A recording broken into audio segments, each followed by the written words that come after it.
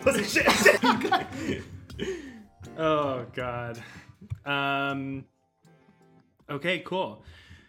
We're recording. Hi. We are the Lads Who Game, and if you're hearing this, It's the year 3000. Yeah, it's the Found year this in a pile of dirt. 3000. We don't know where you're possibly listening to this at all. We are not going into this with any sort of like specific goal in mind by any means, but we think this is likely going to be our most contentious discussion about a game ever, and thought it would be interesting to record it. And so, rather than hire 3 separate lawyers, we thought that it would just be better to record it so that nobody gets hurt in the process. Just like a little background, we started Lads Who Game just as a few friends who were interested in playing Animal Crossing a long time ago. It eventually formed into us wanting to do sort of like a video game book club, which eventually escalated and is now turned into whatever this is. Escalated a media company. I Yeah, think really a full-fledged enterprise. Yeah. LLC. Yeah. We're on Instagram primarily at Lads Who Game. We also have a website, ladswhogame.com. Twitter. We have a Twitter. Let's plug the Twitter because I feel like we have some good takes on Twitter. Yeah, we're on Twitter. You're just saying that because that was your idea. Yeah. I did secure the Twitter handle and 14 followers you could add to the list if you wanted to. That same handle at Lads Who Game. We're also on Twitch. There's nothing there. We're on TikTok. There's nothing there. Placeholders. But maybe someday soon. Maybe someday soon. We have a Neopets account as well. I wish. So basically, the gist of what we do is we'll pick a game that we all three play at the same time, either a game that is new that none of us have played, maybe some of us have played it, maybe all of us have played it. And so right now we have wrapped up our most recent game in our second season, which is Metroid Dread. Jack, I think you have... So for those of you who don't know, Metroid Dread is an action-adventure game, and it's developed by Mercury Steam and Nintendo EPD. It was released October 8th of 2021 for the Nintendo Switch. The basic logline, if you've never played a Metroid game, which I haven't, and was somewhat confused going in, is that it follows the Super Smash Bros. Favorite mainstay, Samus Aran. Upon investigating a mysterious transmission on a planet ZDR, Samus faces a mysterious foe that traps her in this dangerous world. The remote planet has been overrun by vicious alien life forms and murderous robots called EMMIs or Emmys. Hunt or be hunted as you make your way through a labyrinth of enemies in Samus's most intense side-scrolling adventure yet.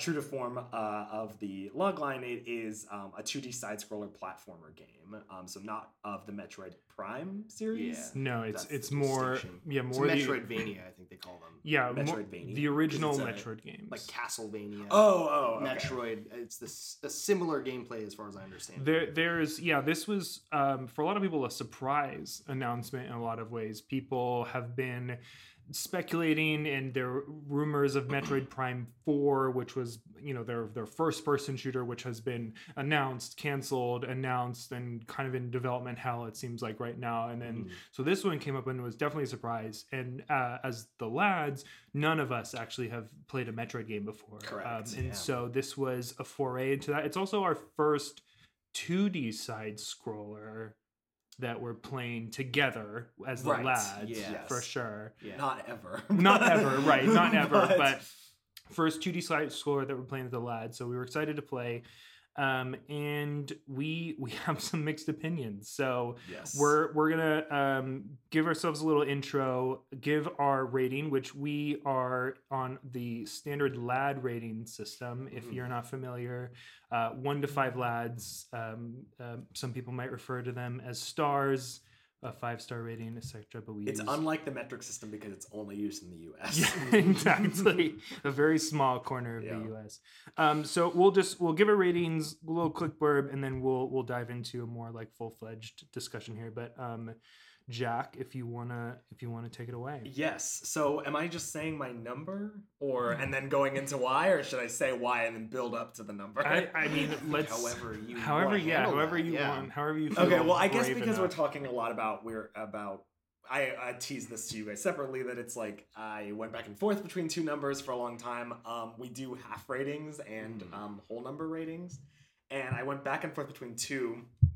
And when I went over some of the language that we use to describe different ratings, unfortunately, I did bump it down to a 2 out of 5 for me because of the phrases in that language.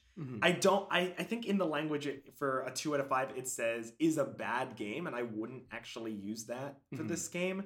But the things that did stick out to me were the phrases not engaging, boring or confusing story, and most importantly, it was a chore to finish, which was my big takeaway from this game. Without going into too much detail, I think that this game has a lot of objective merits. It's pretty graphically stunning for a 2D side-scroller. There's like a lot of care and thought put into the cinematics and the score and just the overall tone and ambience of the whole thing, and we'll get into that. And it wasn't like a horrible slog the whole way, but towards the end, I'd say probably the last 5 hours of it, which is the majority of my playtime, it just felt like every time I was coming back into the game, it felt like a chore that I had to complete because we had decided to play and finish this game. So it just, every time I went in, I was like, this is a chore, this is homework. It is not fun for me to be playing this game right now. So that's ultimately why I landed on 2 out of 5. Gotcha. Okay, here we go. Yeah, here's my long-awaited rating here. So, Can you say that about your own rating? Yes, highly anticipated. Highly anticipated, everyone, and I'm gonna piss a couple people here off. Here we fucking go. I believe Metroid Dread is a 5 lat game.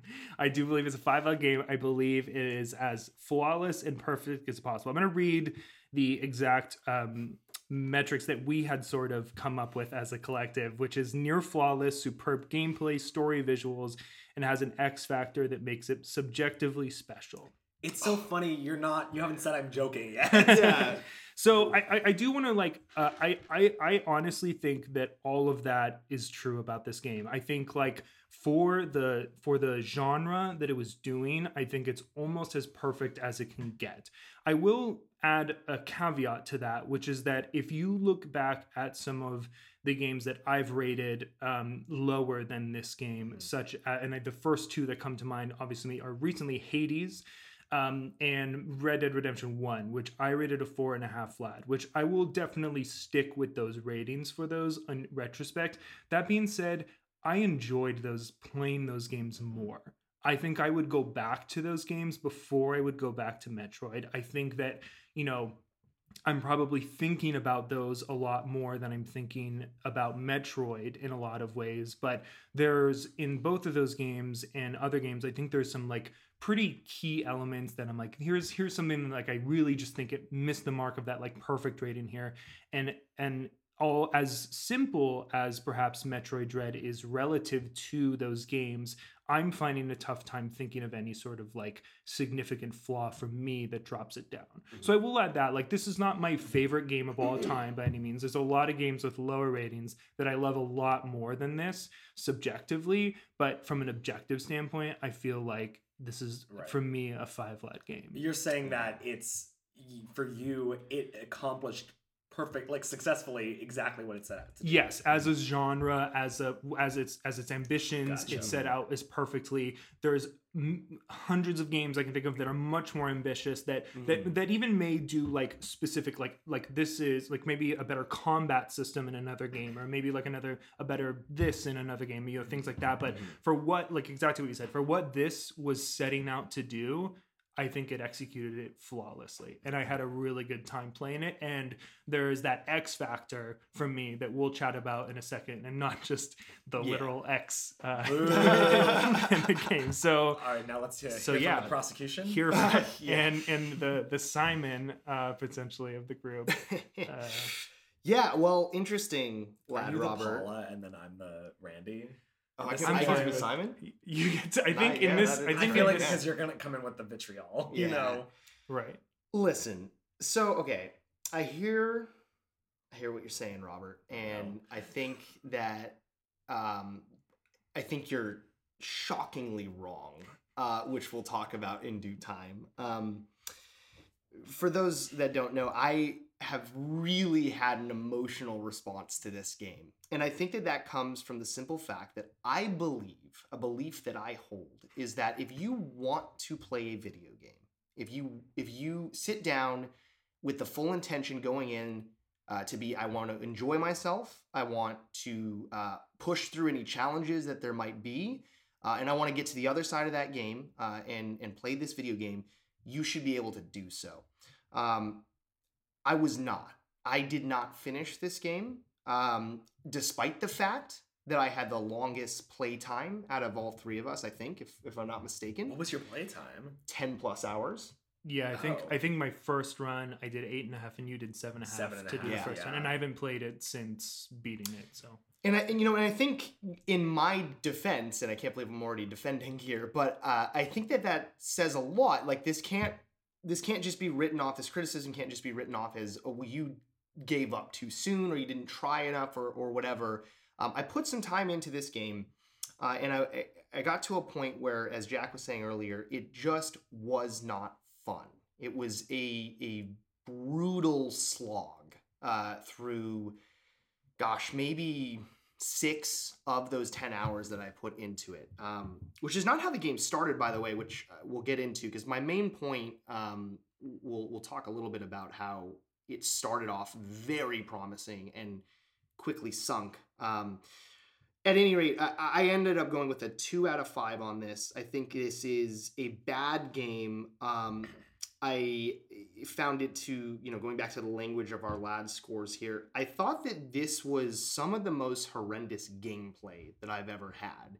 I think that it truly, pushed and exceeded the Switch's limits. I don't know about you guys, but man, my controller could not handle this game, could not allow me to do what apparently I needed to do on the screen. I do want to talk about the controls. Yeah, for the record, just because I'm actually not 100% sure, you were both using Joy-Cons, right, to play? Correct. Okay, and I was using... I wish I had a Pro controller. But the thing, though, but that's not an excuse. It's not an excuse. Not an excuse. I'm just to because that can, whether intended or not, good or bad, can affect someone's play potentially. I know that if I was playing on my Joy-Cons, which famously, I think everyone kind of hates the Joy-Cons in a lot of ways. I mean, they're it's a cool design, but they mostly suck, I think, as a piece of plastic. So I think objectively, those potentially doesn't do well. I'm not saying that would have drastically changed your opinion or everything, but sure. And again, I'm not saying that you're making this argument, but I also think that you can't use that as an excuse. You being just anyone who would say that, oh, well, you need to play this game using the Pro controller. You should not have to buy a $250 console and then buy a $60 game and then say, oh, but you can't use the default controls. You got to buy what is a Pro controller? Another $60 or something, I'm sure. I think it's because the Joy-Cons are $80 for the set, right? True. I think it's $70 for the Pro controller. Okay. So regardless, I agree with you. I totally agree with you. Yeah. And I was really shocked with some of the gameplay being completely inaccessible using the Pro or the Joy-Cons, I should say. And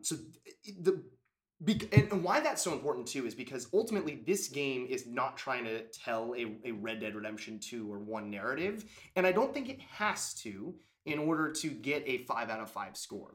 And that's not at all what I'm trying to say. I'm not trying to say that every game needs to be Red Dead 2. But that means that it's hanging its hat on its gameplay, and I think its gameplay was a miserable experience. I think it was a truly miserable experience. I have never had a game make me feel so bad about myself and I didn't like it, so a 2 out of 5. I'm surprised. I was really waiting for you to say. Me too. Okay, so I really here's the was. thing. Here's the thing with that. Really Here's the thing with ready that. for it. I thought you were going to be closer to like 2.5, 3. And Well, I really that was what I was really at 2.5 in my heart, like and subjectively. But when I looked over the rating language, the phrase that got me was it was a chore to finish on 2. Yeah, and I was like, that is so accurate to my experience. Okay, so it's tough, right? Because on one hand, I didn't finish the game, and so I'm sure there's a lot of our large fan base that would say immediately, well, if you didn't finish, that has to be an automatic 1 out of 5. Which I can understand that sentiment, but I think that the thing is, for me at least, a 1 out of 5 is like a game that is clearly lazy or a cash grab or something like that. The intention was malicious. Yeah, I think that they really tried with this game. I think that there is a lot of good things to be said. Don't cut out there, Robert, just for the record. I think there is a lot of positive in the game that we can certainly talk about. So I wouldn't go as far to say that this was lazy or a cash grab. Like I think that it just was poorly constructed, very poorly constructed to the point that, like, again, I couldn't finish the game. It was so unfun and so frustrating, and I'm excited to get into that more. I think we talked about, because we were discussing whether, like, you should finish the game and like what that looks like timing wise. And I still hold the same opinion that even if you did make it through the game, I don't know if that would have changed your rating. Like I couldn't. That's like the thing is you definitely wouldn't have. There's a story element. There's story beats that, I mean, positive or negative. Like I know you, Jack, had a. By the way, I'm Robert. I don't know if we just said we need to say. I don't know if it like matters that much. But. I just assume people not refer to me, but hi, my name is Jack. In case anybody wants to know.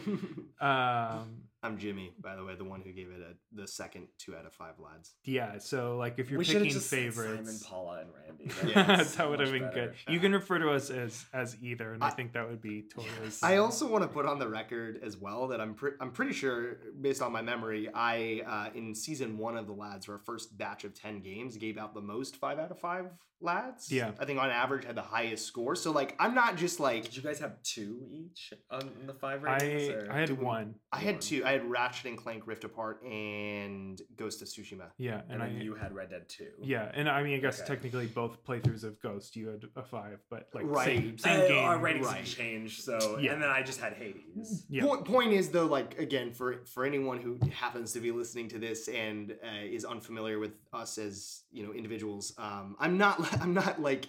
I don't make a living off of having like hot takes that are like very critical or anything. So yeah, I feel like you've mostly been more on the positive actually in a lot of ways compared to whether Jack. You've mostly been the Jack's usually the Simon, so to speak. Okay, so there's I should put it out there. So in 26 years of my life on this earth, I am constantly slandered as like the mean judge, like the harsh critic, like the over whatever.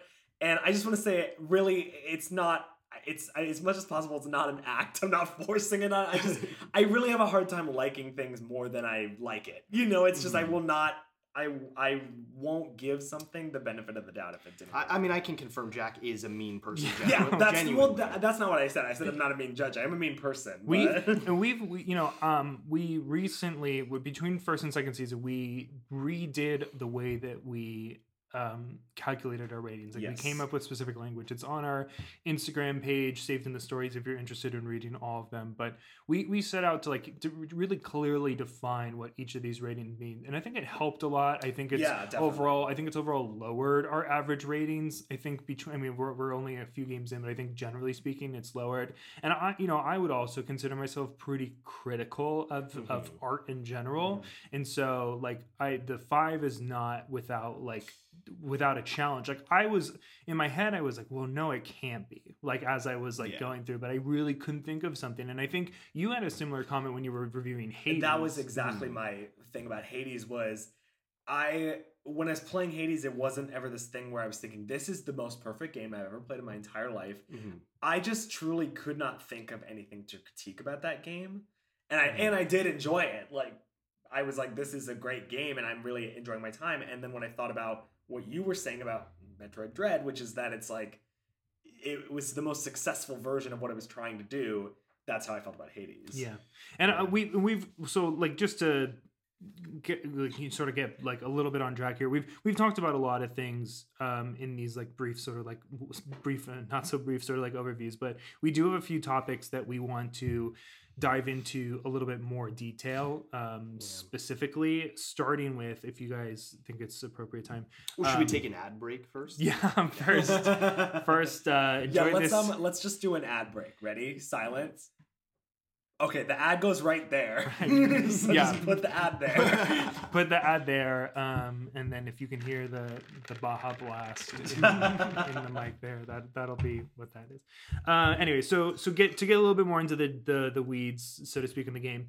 The first thing we want to talk about, generally speaking, is narrative and like tone of the games. Would it be possible actually to use the bathroom first? Yeah. Can we actually ad have an ad break? break? This is a real ad break. This is an ad break. Because I have to pee. Right. Yeah. I just figured so we should actually put an ad for Squatty Potty right here. If anyone out there is listening, he's full of shit and he's about to dump it in the toilet.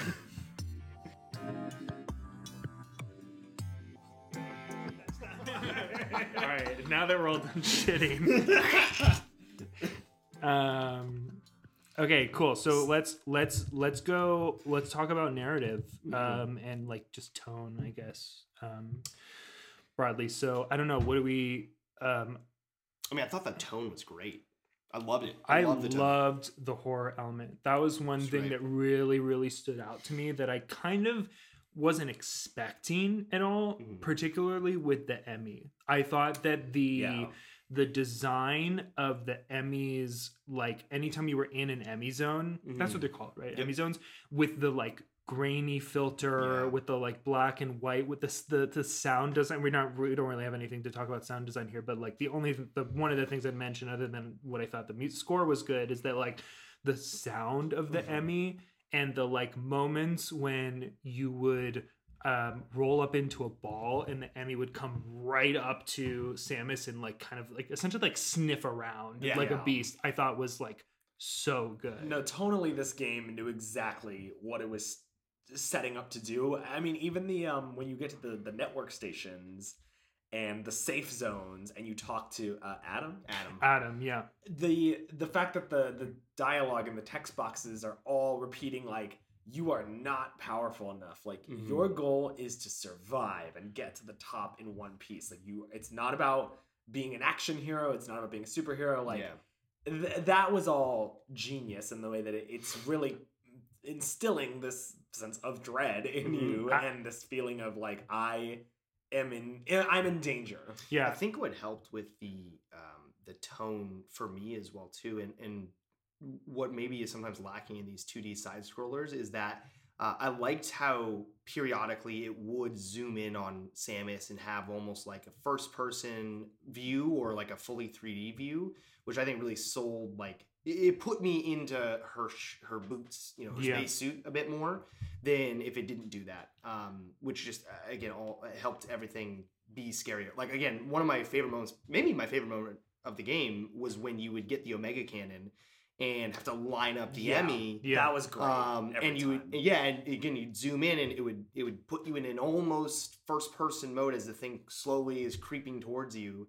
I thought the tone was great, even from the opening menu. Like you start up the game, and it's got this very like doom and gloom sounding soundtrack. Like the title card is like buzzing in and out, like a computer glitching or whatever. Like, really fantastic tone. The voice of Adam, very like Hal, from Space Odyssey. This video game takes a lot of inspiration from movies. Yeah. Obviously 2001. And I think it's Alien too, right? That has the tracker with the like the red dot that's like above them, or am I thinking of something else? Or is that Parasite? I think you're thinking of something else. But I actually thought Alien was a really good influence on potentially like on like any just sort of like space horror type game. Really feels like this. I don't know. I could be what wrong. am I thinking of? Not Parasite. I meant Predator. Oh, you are thinking Predator. Yeah, that's what yeah. I'm not. I don't know why I said Yeah, Parasite. his like little eyes. I know that from Fortnite. Actually. Famous Fortnite it's like character. Predator. I think. Predator. Oh God, I'm sure someone is like laughing on the other side if anybody's listening to this, but I think it's Predator is the scene. There's like they have a tracker, and it's like they have a red dot on the tracker and it's like above them, and it's like getting closer and closer. Oh and closer. No, you are talking about Alien. That I'm is sorry. Alien. Yeah. Okay, I thought you were talking about the like in Predator. You know, he had like no. eyes. I just mean because with the Emmy, one of the scene on the Emmy in the Emmy zones, you see on the mini map the red dot. Yep. And you can hear it too, and that. So yeah, that's what I meant is that it borrows from that and Alien in 2001. Can we talk about as well for the tone? The backgrounds of these various places that you're going, the various planets and stuff. I think one of my favorite backgrounds was, God, I don't remember what planet it was, but there's a moment, potentially right after you meet with, God, I'm spacing on the name, real gamer stuff here. What is it, Beak? Ravenbeak is the good one. There's I'm thinking of Ravenbeak. Oh, you are. No, Ravenbeak's the bad one. Ravenbeak's the bad one. There's it's here. What are they called? Machins? Yeah, we have no recollection of this at all. But on the last page of the character sheet, this guy, Quiet Robe. God, would have never guessed that. Yeah, if you gave me that. I know like two. Oh no, not characters' Machin. What is it? Thola? Yeah. Oh man, we really It's liked Thola. this game.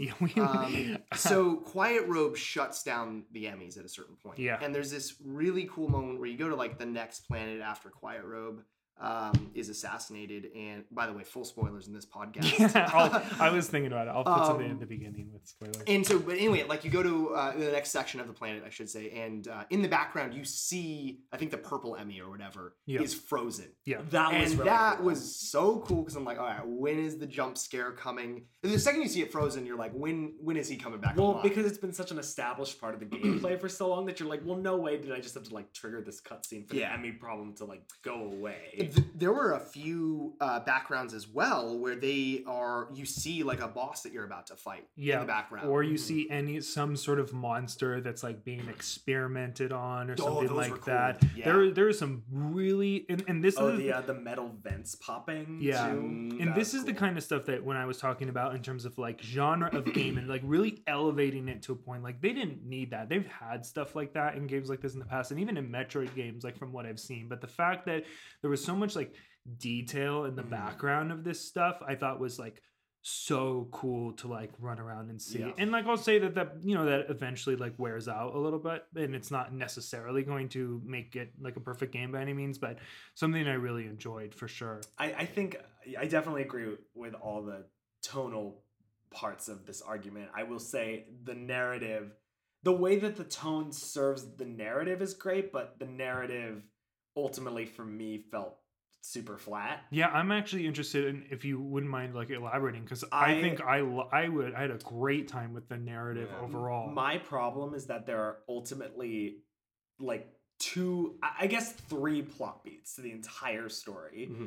The first plot beat being you crash on this planet, you're stranded, you have to make your way back to the ship, which is like obviously the intro of the game. Yeah. The second plot beat is when you meet Quiet Robe, and he's like, here's the situation. This is the antagonist that you fought is named Ravenbeak. He gave you amnesia because of X, Y, and Z problem. There are, what are the parasites called? There are the X parasites that are on this planet. He's trying to use them for his nefarious means. And then you finally get a sense of like what the greater issue is other than just your survival. Mm-hmm. And then really the last plot beat is the ending twist, I guess, which I would be curious to hear a longtime Metroid fan's perspective on this, because I don't know a lot about Samus and I don't know a lot about the Metroid franchise. But do you know did you look up the end of the story or didn't care, so please go for it. Okay, so again, spoiler alert, like the end of this game, the plot beat is that you find out that Ravenbeak is Samus's father of some kind. Like that's fucking stupid. Yeah, but I mean, so cool. I think here's my problem. So, okay, I understand that it's not trying to be like he is like her daddy, like he's like her like, you know, he like genetically engineered her or whatever, right? Genetically engineered her to like to essentially compete with the X is my understanding, because like she has X DNA, so is like unable to. I thought she had Metroid DNA. Metroid DNA, so you're totally right. She has like Metroid DNA, so she's like unaffected by the Metroid and by the X, right? Yes, exactly. She's unaffected by it, and now Ravenbeak is trying to like is sort of like created. And again, I'll echo what you said, which is that I'm not really familiar with Metroid's like canon by any means, but essentially using Samus to complete world domination or like whatever. Sure. My problem with that narrative beat for me was that it's not a payoff. There hasn't been a question of who Samus's father is in this game. For the sake of getting it. It's not like it's setting up this mystery about who created Samus or like why did someone create Samus. It's just Samus is, and oh, by the way, did you know that Ravenbeak created her because of X, Y, and Z reason? And so ultimately it's a twist with no payoff. It's just a twist, and it does the number one thing that I hate that twists do in movies and video games and TV shows, which is they try to tell you with the music scoring and with the way that the cinematic plays out that this is a big deal and you should be shocked right now. And I was literally like, I don't understand. I totally disagree. I think that throughout the whole game, you got these moments where, like, even from the very beginning, Ravenbeak spares you. And so throughout the whole game peppered in, it's like, why is he sparing you? Like, what is his reason for like bringing you here? Because you find out throughout the narrative, I don't remember the exact reason.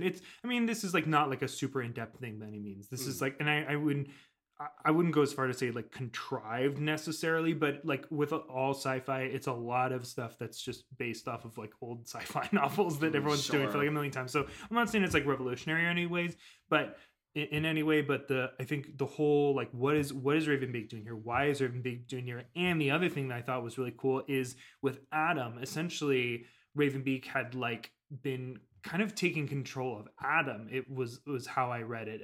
Oh yeah, that was weird to me though too, because I didn't understand. I was like, is the takeaway supposed to be that I've been talking to Ravenbeak the whole time, or just right now? That's what I didn't understand that. I For those if it's unclear, at the very end of the game when you go to beat Ravenbeak, you talk to Adam one more time, and then it is revealed that Adam in this particular scenario is Ravenbeak talking to you. I think Adam, if I'm not 100% sure. I feel like what does the Wikipedia entry say? What is that? The guy isn't he connected to the ship? Yeah. So I think Adam is the control Samus's gunship. Yeah, and so Adam's in the game. So I don't think it was the entire time. I don't think Adam has always been. Well but I mean, maybe. I mean, I see. I don't think of it as confusing. I think of it as a mystery that like doesn't necessarily need to be solved. And I think that like this game. And these types of games that are more focused on less of a narrative and more on gameplay, like didn't need to have that complex of a story. And while I did not get to that plot twist, as you heard moments ago, my immediate reaction was like, that's dumb. I don't think I agree with Jack because like I feel like there was never a moment where I had that question of like, are they related, or like, is this a past foe that Samus has had? I was just bought into the idea that there's a strong alien out there and Samus has to deal with it. You never got those. You never had the question of like, why is he? I guess I forgot about the fact that he spares her in the beginning, but honestly, we'll talk about it in a little bit too. But one of the big issues that I have with this game is that it was really hard to remember where I was picking it up again between play sessions. Well. So I think that probably contributed to my confusion because I truly forgot that was the intro. I thought you just escaped or something. But and to go back to that point of like he spares her. I don't know.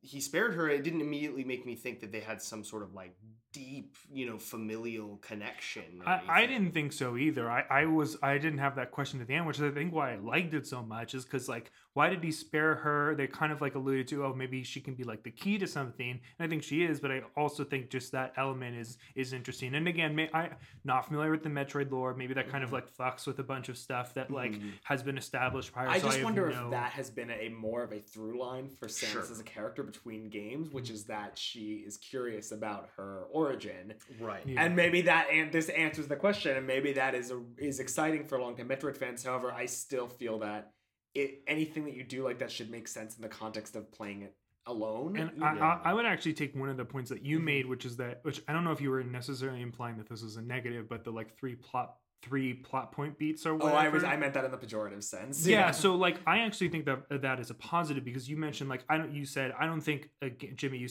game needs to have like this complex story. Right. I didn't think it was overly complex. I guess maybe it's possible that I was just like I was not thinking about it as much, and I was just like, oh, that's cool, like that's interesting kind of thing.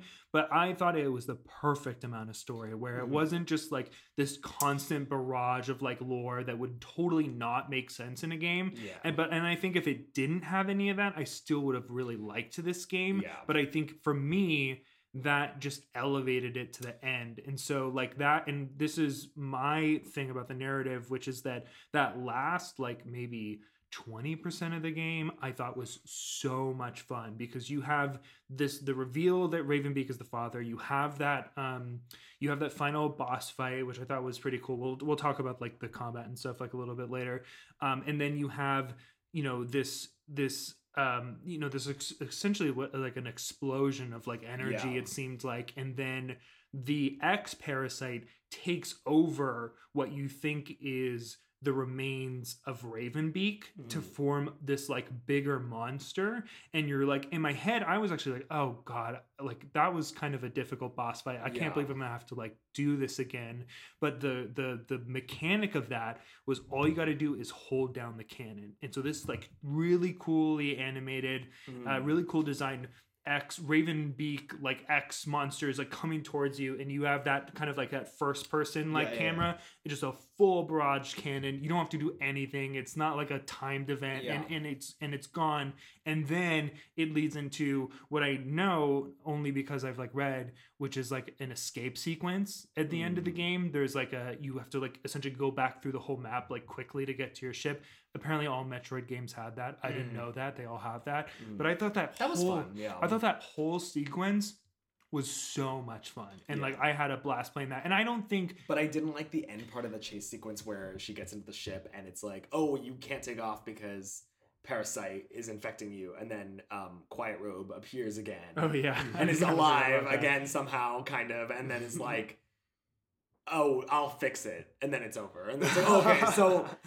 I don't know. The reason I mentioned the 3 plot point thing is, and I mean it in the negative sense, is because I think what I mean by that is not that I think that this game should have had an overly complicated story. To your point, what I think is true is that this game maybe tried to have its cake and eat it too, and try to have like a big twisty turny plot point at the end when really you don't need anything like that in this game.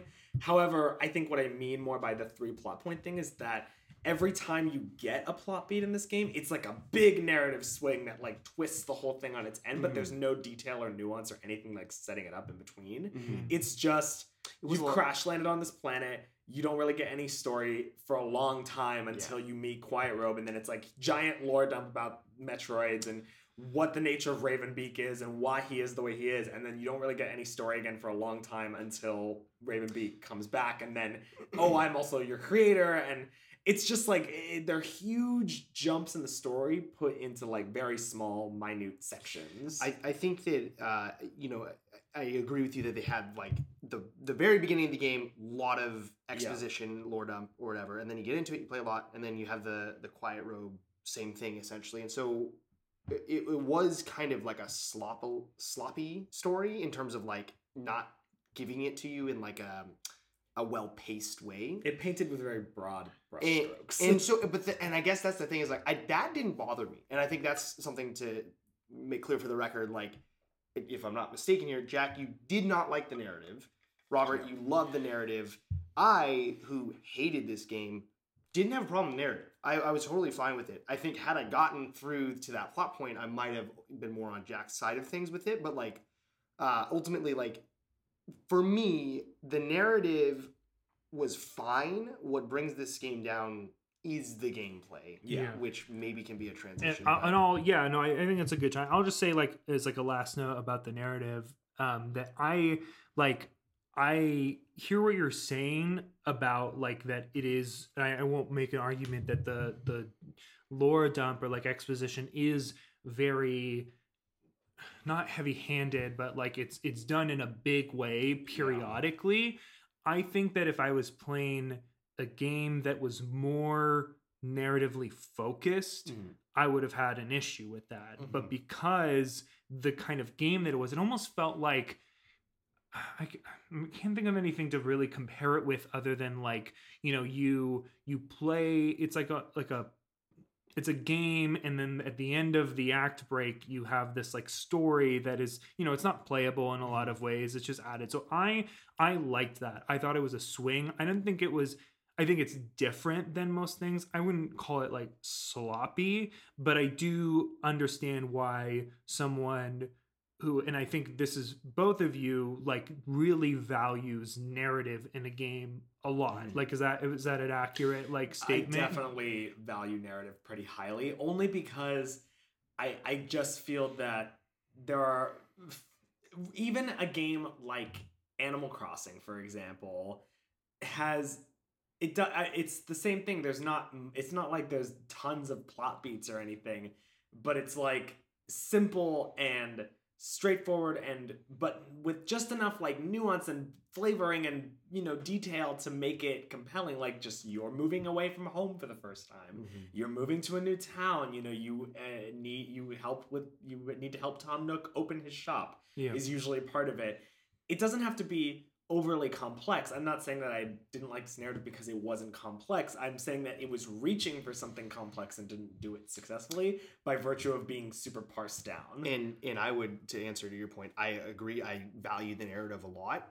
The narrative in this game, for all the commentary I provided on that in this section and my thoughts on the narrative, has nothing to do with my score. I think is where I'm getting at. Yeah, like, it was fully fine. It's hard to view the story in context of if you didn't get to the end. Like, it's hard to examine it. Well, because I think that a lot of like the narrative was just muddled by the gameplay. And again, we'll get to this. I'm sure it's in just broken a second, up so long in between narrative sections. By the time you get to a cutscene, I've forgotten what has gone on between game sessions. I mean, there's that 100%. I also think that, like, for example, one of my favorite tonal narrative parts of the game was the whole Emmy sequences, and I think by the end, even the gameplay of those Emmy sequences started to not age well, which kind of lowered that tonal thing for me as well. Maybe we should get into gameplay. Well, this is sort of, for me, like a structure and narrative kind of element too, which is a good transition. Which one of the things I really liked was the Emmys. Obviously, I think we all liked the Emmys, generally speaking. I think generally speaking is the best element of this game that felt unique, singular, fun at times, frustrating at others, but overall like a good addition to a game like this. Yes, I would agree with that statement. And I think the Emmys, and for anyone like listening who's not super aware, like the Emmys, like, you know, there's how many? There's like 9. 6 or 7. Yeah. There's like 7. There's like 6 or 7. There's like 9 planets or like sections of the game essentially, and there's maybe like 6 or 7. There's 7 Emmys that you're essentially there they are. Have to they're all different, like colored, and you get to a section of the game and it's kind of like it's almost like a sneak mission, right? In a lot of ways, the game tells you from the get-go you cannot defeat these things in combat. You have to stealth by them. You have to solve the puzzle basically. They have different like mechanics. Like, some of them are really fast, some of them have scanners, some of them can freeze you and like stop you and stuff like that. So they all have like different elements, but the gist of it is like you cannot fight these things. You have to avoid them, and if they do catch you, you have a split-second moment to potentially avoid it. I don't know about you guys, if you ever were able to do that. I did it a couple of times. I will say I did it like I will say with no hesitation, loved that. I loved when you got caught, that there was a very unclear way of getting out of it, and was very satisfying when I got it correctly. Yeah, totally. I thought that was like really solid. Yeah. But I think just generally speaking, I thought the Emmys were really cool. And what I really liked is there was the moment that we've talked about before, which was that they stopped them. Mm-hmm. They're incapacitated. You see that first one, and I remember playing it like, oh shit, like when I saw it, and then like, oh wait, no, it actually is frozen, because I think like probably everyone playing this game, it was frozen. You're like, I don't know, like I doubt that is. And so it was. You go through the game, and I don't know exactly where you got to the point, Jimmy, but spoiler alert, and like probably obvious, they end up getting turned back on as soon as what's his name dies. What's his name? As soon as Quirrell is killed, quote unquote. They get turned back on. But then what I really like is that so when they get turned back on, there's 3 or 2. Do you remember, Jack? I think there's either 3 or 2. And I remember feeling like by time I got to the second to last one, I think there was maybe 2 after they get like 3 or 2. By the time I got to the second to last one, I had unlocked essentially all of the like movement gameplay abilities at that point.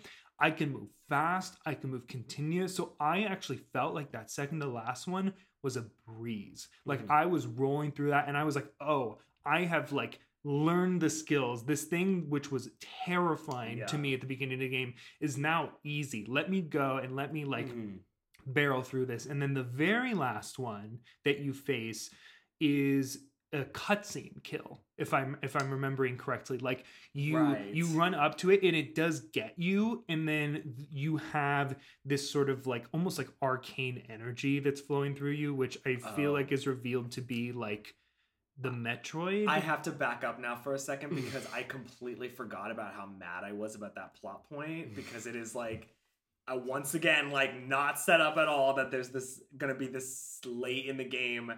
She's got secret power in her hand that has nothing to do with anything you've played so far. I love that. But like, why? Because the whole time you're knocked out with amnesia, you're getting all these like clues, like something's happening, and even that like kind of blue. Like I don't know if they like name it or anything. I'll say that, and I think we probably all agree. I don't really care about the naming things of something. I don't think something needs to have like a strong name to be positive or whatever. I think like this mystery around it the whole time, and then this at the very end, this like full realization of Samus and Metroid's full potential and abilities through whatever reason that could possibly be, and able to take down this thing that was terrifying in like a quick snap.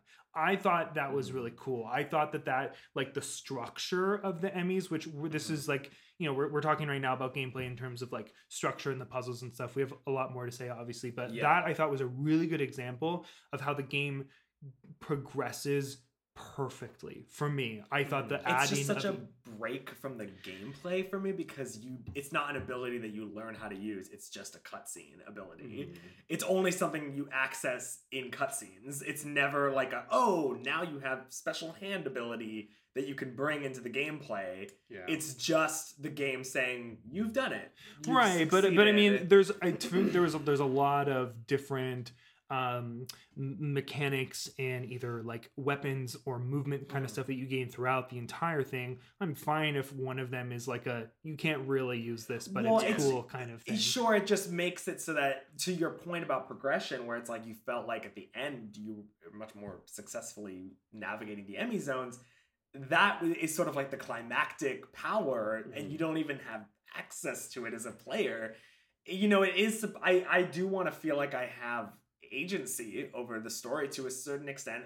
And part of a video game is the illusion of agency. Like, obviously, we all know that this game has XYZ levels to beat. You know, nobody's pretending like it's like an open RPG where you can like choose your own adventure, although there are games that have elements of that.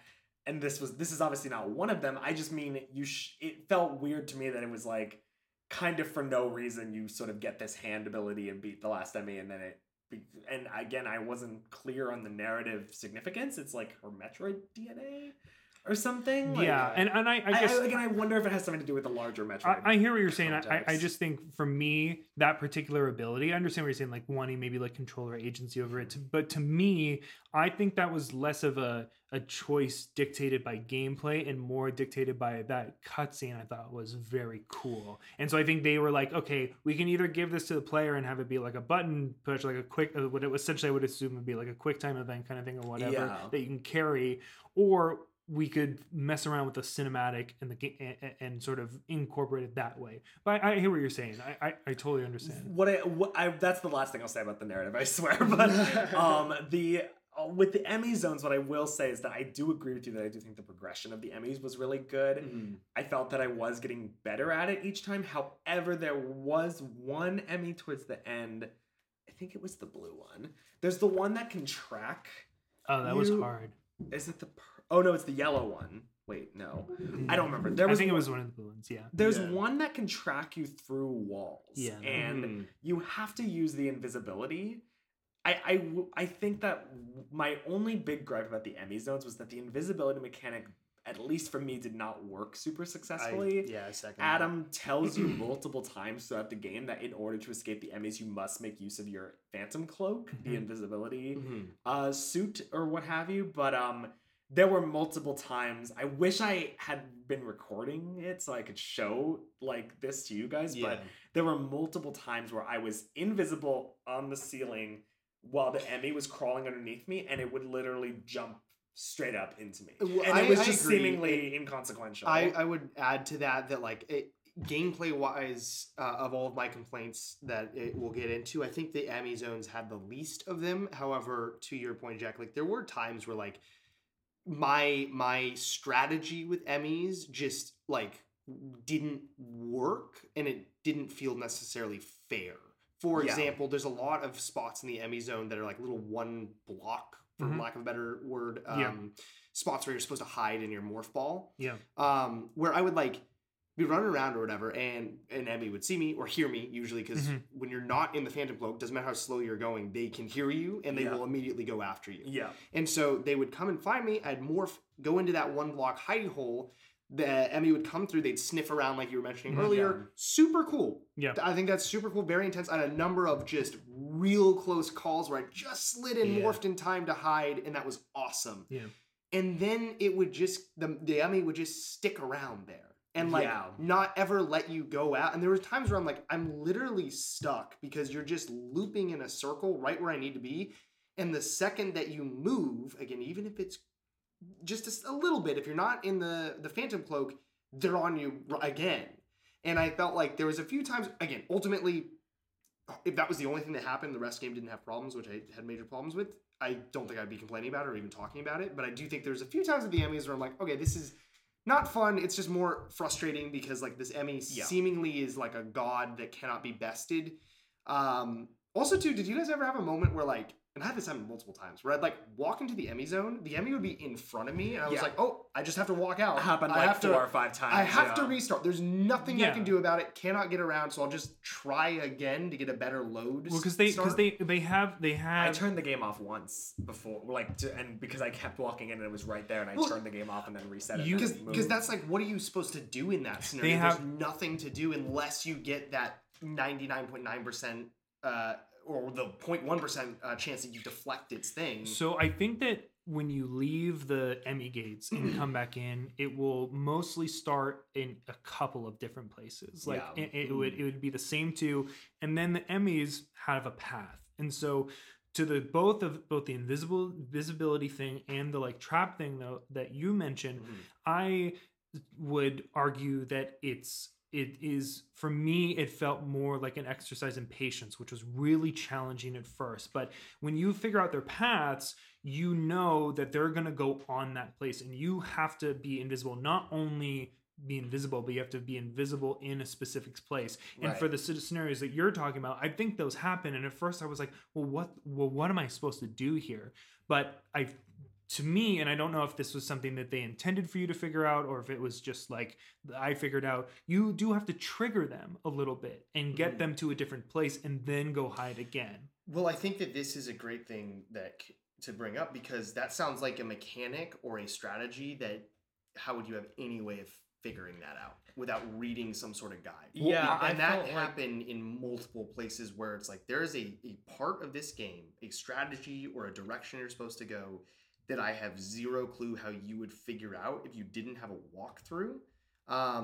And I think that's a problem. Like, I don't think a game should need a walkthrough. I used, so just full disclosure, IGN has a walkthrough that I use sometimes for figuring out not how to beat an enemy, but how to navigate from like what's the next step, right? Because you use elevators to get to the next locations and stuff like that. There was maybe 2 times that I was like, I feel like I missed something, or like I'm going in circles and I can't figure out what to do. So I did use a guide a couple times, but for the particular circumstance that you're talking about, the Emmys, I didn't use a guide. And so like, it's not, I think it's not like clear cut necessarily, like it's not laid out to you. And maybe this was because like I had just played a game where there was like paths like that in an NPC or like an enemy, and I was just sort of like going off of that. But like it was something that I did figure out. So I would contest your like need a walkthrough thing, but I do understand how like if you didn't get it initially for a myriad of reasons that I don't think is necessarily like your fault, but like you just didn't get it, I understand how that would be frustrating. Well, I will say that because I fall more on your side of it, Jimmy, what I will say is that I got through it. Like I did finish the game, and this is one thing that will speak to like sort of my larger overall takeaway with this game is that whenever I did get through an Emmy zone, it didn't feel like it was because I got through it because I was rewarded for patience, thought, creativity. It felt like I got through because I got kind of lucky on that particular one through. It felt like a lot more often than not, I was I don't want to say punished because that sounds like it was like the game was like malicious, which I don't think it was. But there were more often than not, I was in a situation in the Emmy zone where I was getting cornered, like you said, where I couldn't find a way out, or I was invisible and it still hit me somehow, or decided to jump up onto the ceiling, right, even though I wasn't moving and was invisible. And that was what was frustrating to me, is that by the time I got through the Emmy zone, it just was like it was more of a relief than it was like a wow, I really like sat there and worked that out, and figured out the problem. I would say as well that I did not finish the game, as we all know, but I didn't. I just want to make you say it again. I will just say, like, before I know I might cut you off. I honestly don't think that changes like how you can talk about the game. Like, sure, like you can maybe you can't say to like the end of the narrative or whatever, but I think you played enough that you can like for anyone enough Emmy zones. For anyone who's like, oh, credibility, like I think that's bullshit. Like I think you put enough time to have like anyways. And my point too was that like I didn't not finish this game because of the Emmys. Right. Like I got through it, and again, I think if I didn't have my other complaints, maybe I don't even mention this like handful of times where the Emmy zones felt like a little like weirdly balanced or weird to get into or whatever. Like I think ultimately the Emmy zone is my favorite part, which is telling considering I had a couple of notes on it. So I think, and this just leads into something that I think you, Jimmy, want to talk about with the gameplay, but like I disagree with you in the Emmy zone, and Jack, I think I always felt when I beat a boss, when I got through an Emmy zone, I always felt like I had done it enough times. I had died, gone through whatever enough times, and by the end I was like, oh, I understand how to do it now. Like I've learned the paths, I've learned the mechanics, I learned the strategy. So I was left it challenged,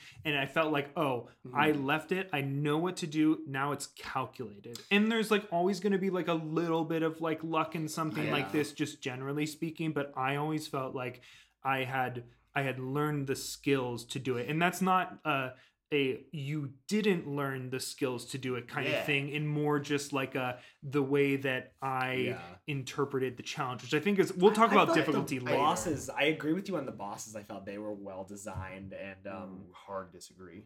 Well, I felt like I felt like by the time I got to the end of the bosses, I understood the goal, like how I was supposed to take them down. It's just with the Emmys, because they are like there is like a random. I mean, I know there's like a path, but there is like a slightly randomized element because of the fact if you if you trigger them, you can trigger them to you know, break they their can path. they Yeah, move totally. to you. Yeah. It just made it. I really got sick of seeing that damn cutscene every time where they catch you. Oh yeah. I just was like, by the end of it, I was just so like, if I watch this scene one more time. Something about that, I really liked it every time. I liked it every time as well. And actually, Shelby noticed a few times. My girlfriend, because we at the lads. Yeah, just but she. I was gonna say we all have girlfriends and full-time jobs. I don't. For the reader out there, I don't have a full-time job or a girlfriend. But I did have a full-time job and a girlfriend before the accident. No, just kidding. I did have a full-time job, but not anymore. But there's a few moments though before where like Shelby walked through and like noticed and Emmy get me. And her reaction was my reaction, which was always one of like.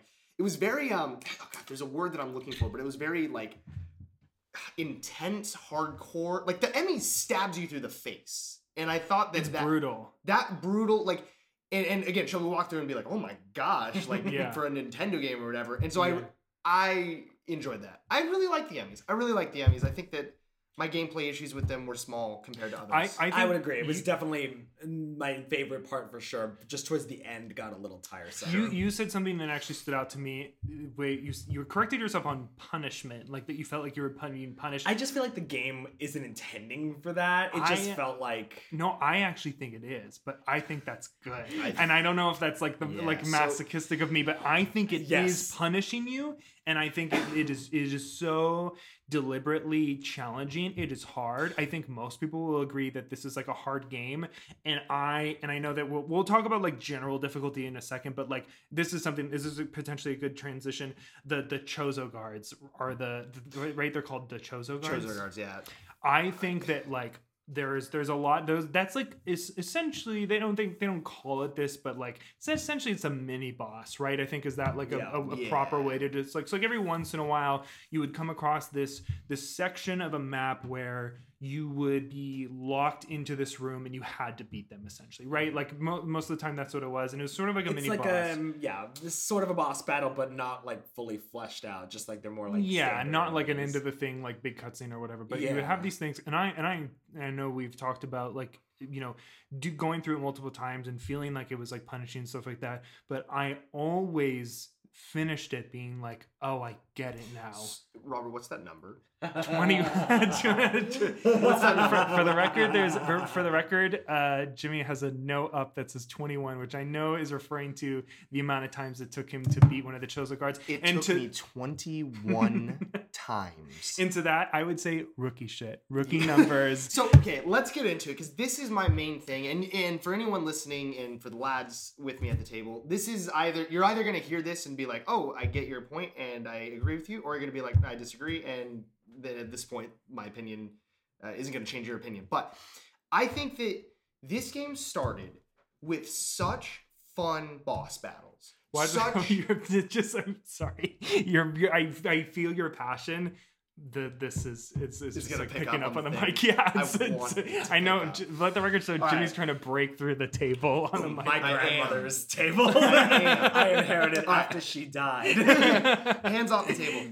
This game started with such fun boss battles. Yeah. I believe the name was like the two that I'm thinking of were like such perfect like Zelda style boss battles where they were very cool set pieces and fun puzzles that you had to learn the strategy for to beat. It was the sea monster one. Yeah. And then the dragon one, I think its name is Kraid or whatever. Yeah. It was in the lava. The lava one and the underwater one. Yeah. We all know which ones those two are.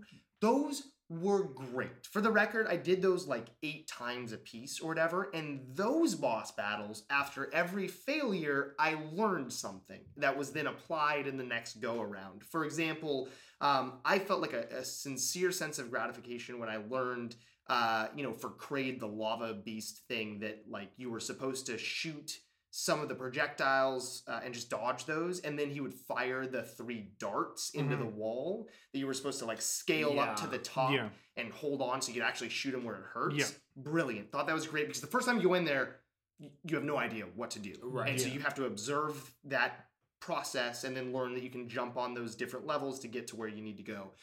Same with the underwater boss, like many times where I'd like avoid some of the things and then I'd get an opportunity to like use the grappling hook up on top of the ceiling. And I'd go up there and I was like, great, I figured it out. That's what you have to do. But then you realize that you're going so slow across the top and that, you know, by the time you get halfway through, the main monster has woken up and is hitting you again. So it's like, okay, what do I have to... Oh, then I realize I have to like hit the generator first and then grapple up. Yeah. It was a perfect system where you had to play it a few times to learn you know, the puzzle or the strategy to beat it. And once you did, you would beat it. Maybe it'd take you 2-3 more times to like string it all together, but you knew what to do. There's a moment in this game where they abandon all thought and all creativity and all interest in putting together like rewarding boss battles. And I think that the Chozo guards are emblematic of it, because there is no puzzle there. There's nothing to be figured out. There is no strategy to learn. And in fact, should you try and use a strategy you think you learned, they will punish you for it. I know I've been talking for a bit now, but if you'll give me just a few more seconds. When you first beat the first Chozo guard, one of the things that you have to do is like, it has that like counter attack. It's like the one attack that it can do that you can counter. With a little like white flash that indicates that you can counter. The parry mechanic. Yeah. And there is, you know, that's essential to beating. You have to be able to parry it. It's the only way you can like really damage the things. Yeah. There's another way that you can trigger one of those counter moves when you, and I wish I knew the name of the attack, but like there's a moment where you can slide under one of the long shot attacks and it will immediately trigger a counter. So I learned that from the time that you battled the first Chozo guard. And when you go and battle 2 of them, if you slide under, it does not trigger the counter attack. And that to me was such a piss off, because it's like, here I am trying to apply knowledge that I gained in a previous fight, and now all of a sudden they're just not doing it. And I think that to me was like so annoying, because it's like, what happened to the interesting, creative, and strategic fights? Now it's just, can you get your Joy-Con to fucking work as you're jumping across the map? I would be curious to know your thoughts. I agree with you. Thank you for allowing me that moment. No, I agree with you, but let's let the defense get in there. Yeah, I totally disagree. I think so. Did you play the game? My favorite thing about this whole conversation is that it's like one person goes like through an impassioned, like thoughtful, logical argument, and despite whatever side I'm on, I'm like, yeah, I see your point, and then the other person goes, I completely disagree. I had like. What was the lesson or the strategy? No, I have to get in here. What was the lesson or strategy in those Chozo guards? I hear exactly what you're saying. So I will make one distinction first. Sure. Is that I don't think that the Chozo guards should be held to the same standard as the bosses at the end of a map, because I think that they're designed to be a different kind of thing. The bosses use particular gameplay mechanics and different, they have unique attacks that need to have that, like you never use those individual strategies at any point at any time other than the game. I don't think you're supposed to. I think like that's just, it's meant for that. It's meant for these cutscenes and stuff. I agree with you. I do think that continued through the rest of those like big boss battles throughout the entire game. I felt like that was always there for me, and that I had that like moment. But with the Chozo guards, they're meant to me not to use the strategies in a individualized setting, but more use the strategies that you did with the minion enemies throughout the rest of the map. So it's not like you weren't going to employ the same strategy to the Chozo guards every single time you face them. By the time you got to the next Chozo guard, like, because this happened, like, I don't know exactly how many times you faced Chozo guards, maybe like 5-6 times or something like that. Is that Jack? I mean, I don't remember. I mean, it definitely... Well, okay, there's also... We should mention there's a distinction because there's Chozo guards and Chozo soldiers. And this, I believe this one that you're looking at, the one with the longer spears, the soldiers. Sure. And the one that you had the 21 times, which for the record, it took me 19 tries. So it was also quite high for me. Yeah. Those, I think, were the guards. Right. I know what you're talking about. So there was this... Yeah, no. It's just all I mean is that there is like a slight distinction, at least for me, because I did find the soldiers to be slightly more engaging just because soldiers were in the smaller rooms. They were smaller, and they would like jump on. They would jump on the walls. Do that, and they eventually got infected by X. If I'm remembering correctly, much more of a. I totally forgot about much more of a pattern to those guys, and a little bit more of a like employable strategy. I think what I really agree with you with is that with the Chozo guards, it felt lazier to me because you face one of them. The first encounter you have, you face one in one room, and it's hard. It was very hard. It's already hard with one, and didn't have a lot of fun with that one. It was tough. Yeah, totally. Yeah. And then a couple of realms, worlds, levels later, you face two of them, and I remember walking into the room and being like, "Oh God!" Like. One was hard, like now I have to do two, and that was the one that took you 21 tries, me 19. And then there's another one later on where you face two again, and the thought of that is insane. I totally like. Okay, so thank you for making the distinction between the guards and the soldiers, because I would say the soldiers, which is the ones in the like more dedicated room that had that pattern, that I would definitely equate more in the level of like the big boss, whereas there's a specific pattern in there that they're going to use that only happens in that room, and like that's the only thing that you face in there. But in the guards, you even said like it happens 2 realms later, 2 realms, worlds, whatever. I don't know what distinction they're making, like parts of the map later. You've likely gained a few different either like weapons, movement strategies, things like that. And so I felt like those were more like, okay, like the big bosses or the soldiers where it's like you're adapting based on the specific movements that they're doing that are unique to these specific enemies and characters, whereas the Chozo guards, you're not really caring about like their individual or unique attacks because they weren't really unique or individual. You're dealing with all of the new combat mechanics, weapons, strategies that you have. And it was a little bit more chaotic and less like patterned and structured. But I think I always felt like, oh, how do I use the new skills that I have to avoid it? It's a lot of evading. It's definitely a game. My issue is not so much what you're saying. My issue is that what I take with it is that it's repetitive. Yeah. It's you do each of these things like between the Chozo soldiers and the Chozo guards. I mean, it's like 9 or 10 encounters, and it's repetitive, and that's more my issue is that it's like they are hard and fast stopping points, which I do think needs to be pointed out because we can distinct them all we want between being a boss and not being a boss, but it's ultimately a stopping point. You can't do something else. You have to get through this battle, which is kind of a defining factor. Well, that's kind of my point too. Again, with all due respect for the point that you just outlined, Robert, like in terms of the mini boss versus the boss or whatever, I kind of like. It doesn't even matter to me. That doesn't matter because you have to beat them. They feel like boss moments because they're the only enemies in the room, and they're given like a little setup, you know. And it's different than I totally agree. It's different than a normal enemy. I'm not trying to make that comparison. But it's like you go from like the Kraid and the sea monster or whatever, and even like there was like a hermit crab in the beginning that was kind of interesting too. But you go from like those that are like very like fun to go back to the stupid hermit crab for a second. It like goes invisible at one point, you know. Cinematic maybe. Cinematic, totally super agree. fun. Yeah. And then it's just like they stopped doing that. And I don't doubt that at the end they probably had another one with Ravenbeak or whatever, but like all of a sudden it's like they just scrapped those fun encounters and started doing 1 Chozo guard, 2 Chozo guards, 1 Chozo soldier, 2 Chozo soldier. But that flying bug one as well that they throw into you. I mean, there was like probably like, I don't know, I played 10 hours, 5 hours of gameplay where the fun boss is not there. And it seemed like every time you had a stopping point, it was one of these gauntlets that really reminded me of like, this is the equivalent of like doing those insane Mario Maker runs where it's just like, there's one way to get through it.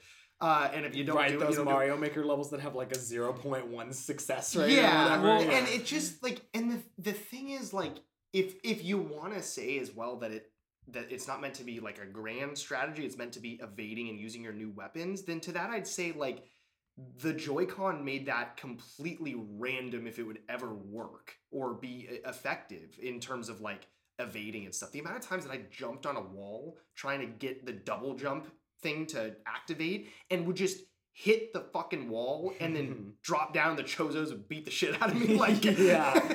And again, we can split hairs as to whether that's like Metroid's fault or the Switch's fault, but like they made the game for the Switch, and if I can't use the Switch to play the game, then like at a certain point, like I think what did make the gauntlet of those bosses, not bosses, the Chozo guards, quite difficult was that, and we haven't talked a lot about it, but like there's a lot of stuff getting mapped to buttons in this game, and it's rather the damaging is rather unforgiving in this game, so it really doesn't allow for like a slip of the finger or like an accidental whatever. I think I mentioned briefly at one point that one of the things that I thought was kind of unnecessary was the fact that you have to time the double jump right in order to get it to work. Yes. And it was just it's just little things like that make those gauntlets somewhat unfun, because it's a really unforgiving challenge, which is not necessarily a bad thing by itself, but the mechanics are hard. There's a lot going on, and it just doesn't make a perfect setup for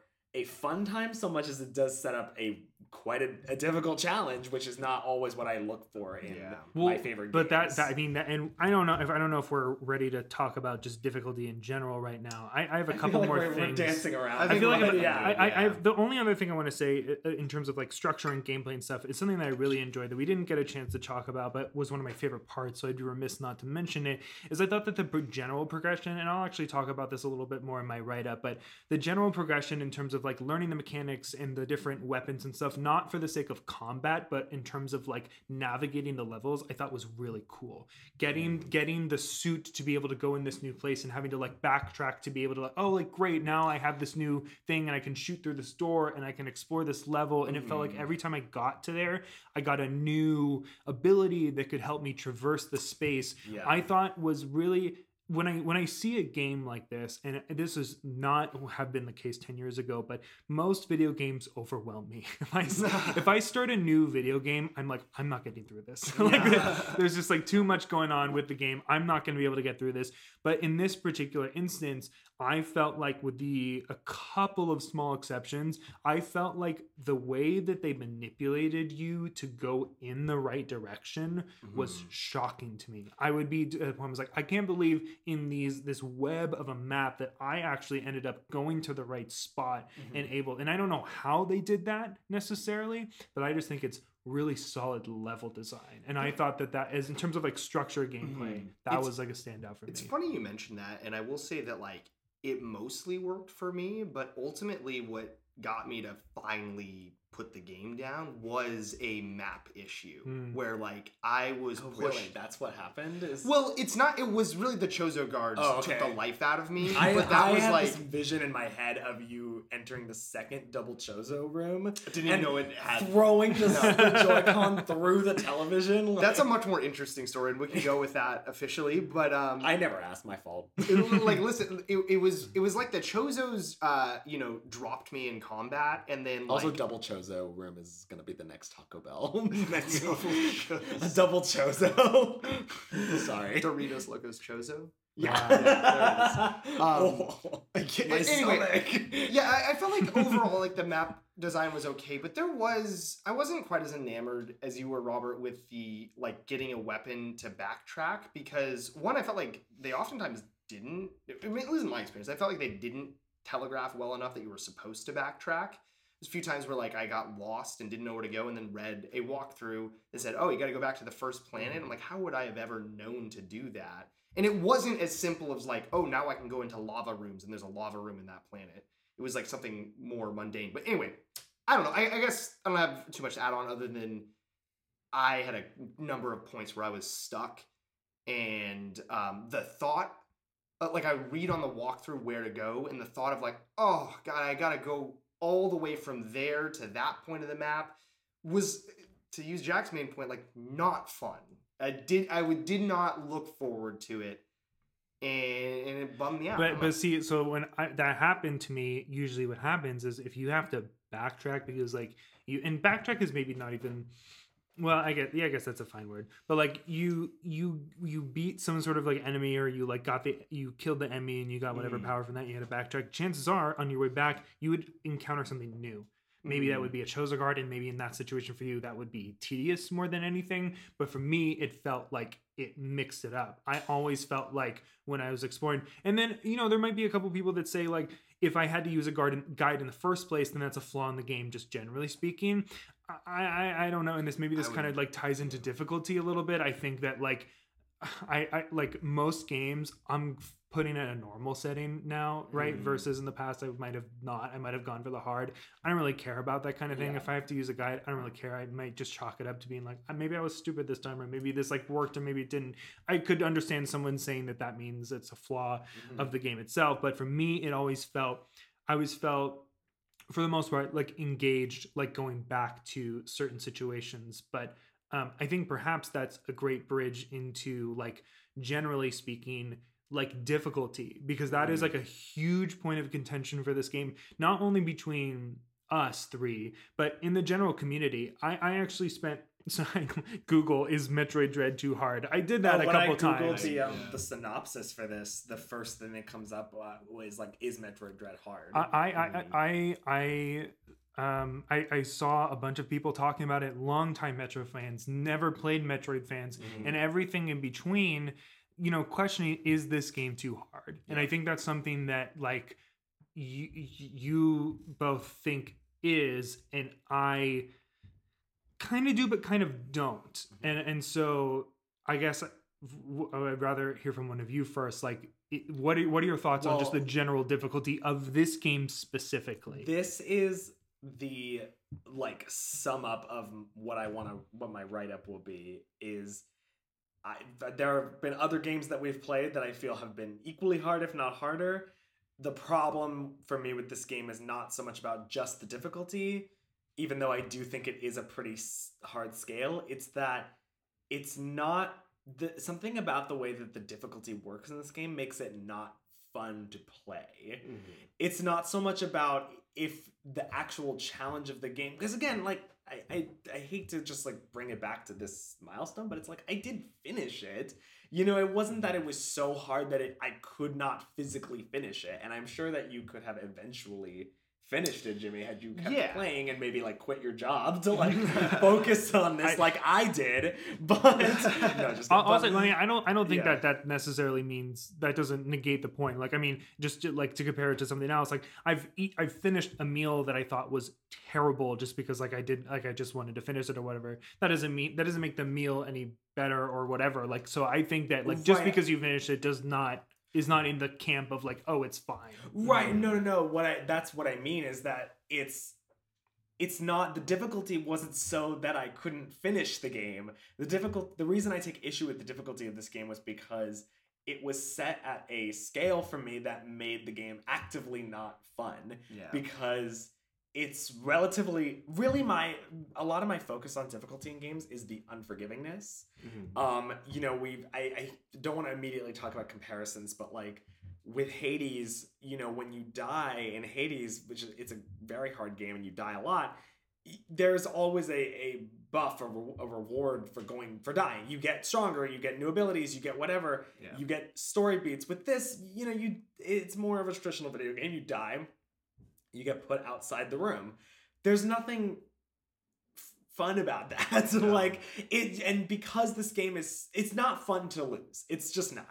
And when you lose and you go back to the same spot and you just have to keep hitting your head against the wall and keep trying, when the game is also unforgiving and you end up dying a lot because the enemies are one-hit kills, and with very few rare exception, a lot of the Chozo guards deal huge damage. If you get hit by one of those 3 spike things that lava monster boss hits, if you get hit once, it basically brings you down into the danger zone, even if you're at full health, because I experienced that.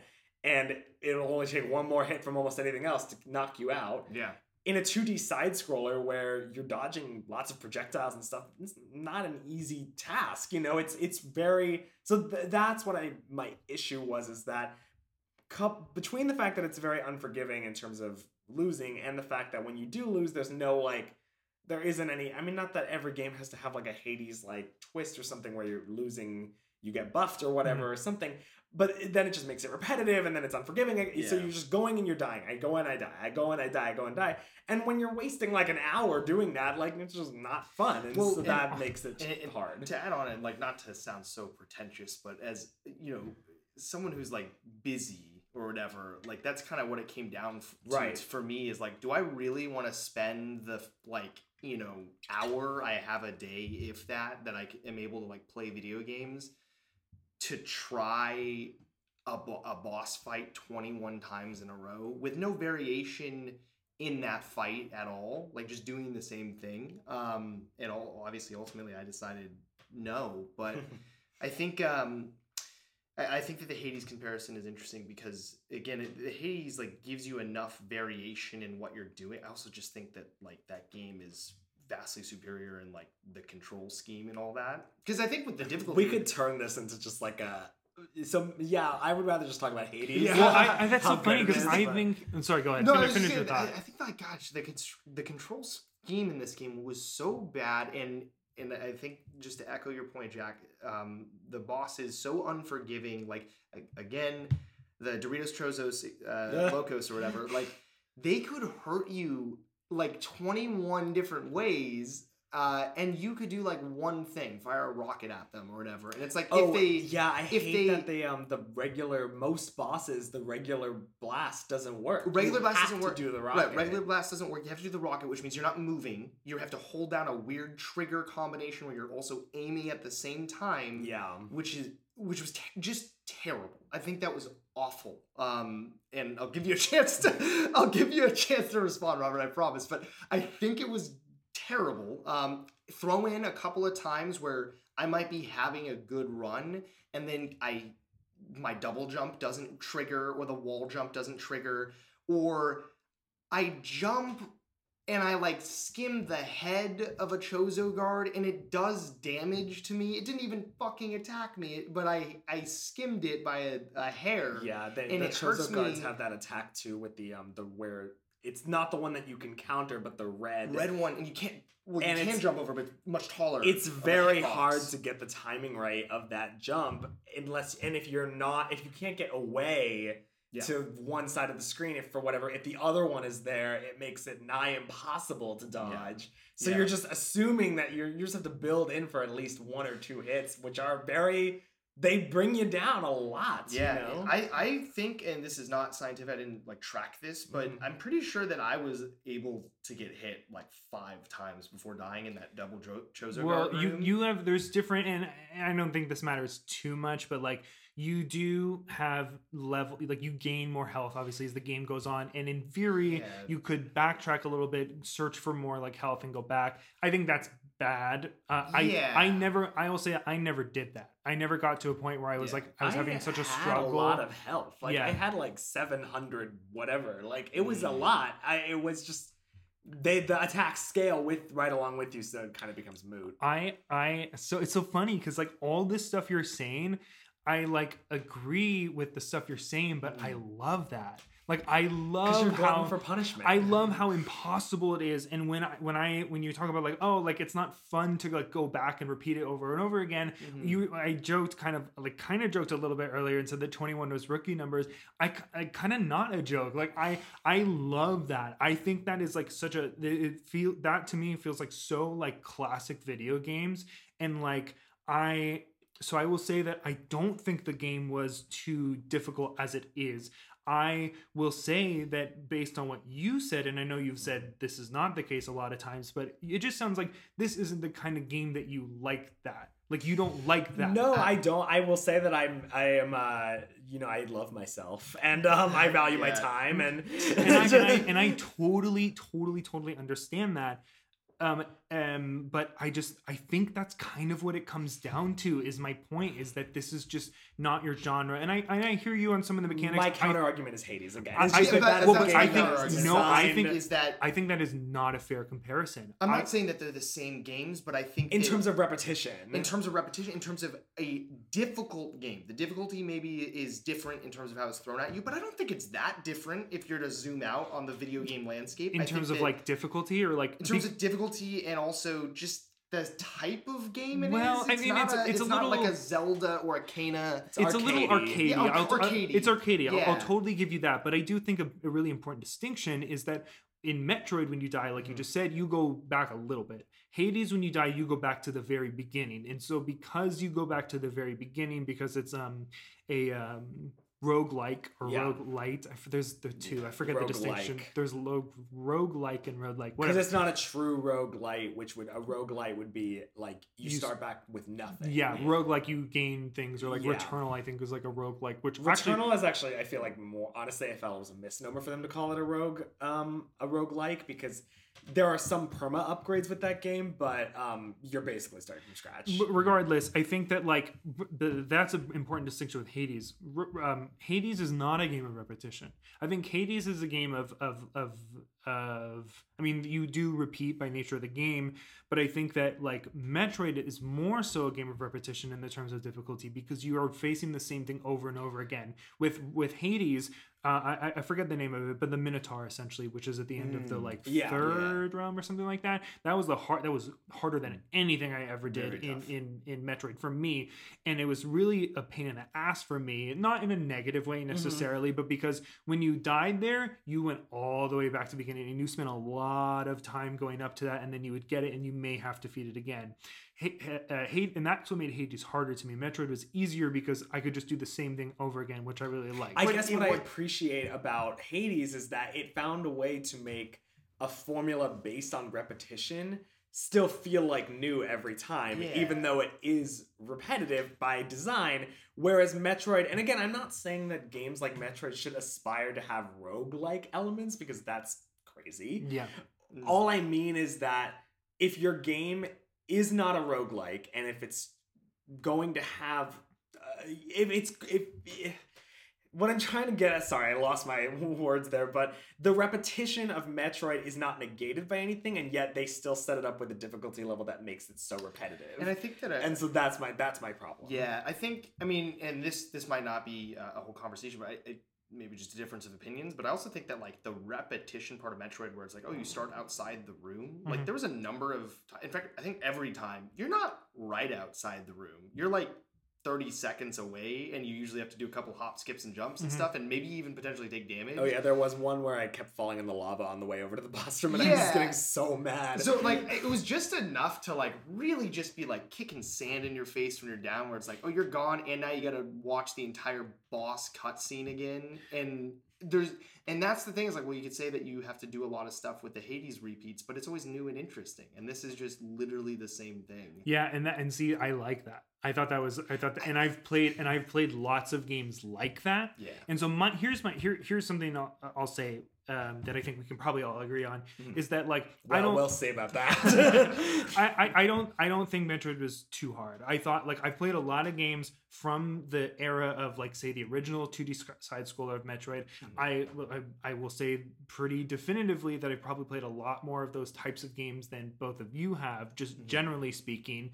And so in that sense, I think perhaps this is just more my game than it is your game. But I will say that I am bummed that you weren't able to finish it because of difficulty. And I do think that while I don't think that's a flaw in the design of this game, and that makes it a bad game by the way that it is, I will go against what I think a lot of people think, which is that I do think there should be a toggle for difficulty setting. I do think that, like, I think we've talked about this a lot, but I do think it's annoying and a nuisance, and it's annoying, I'm repeating myself, when there's like an easy, medium, hard, ultra hard, whatever. I don't think that makes sense to me. I think there's, if you need to do something like that, I think that's a critical flaw in the game, that you're just scaling it up usually to be more difficult. I don't like that. I think all games should have normal and story, or like some sort of like variation of that, or normal and like story mode, where there is a designed game and then a game and then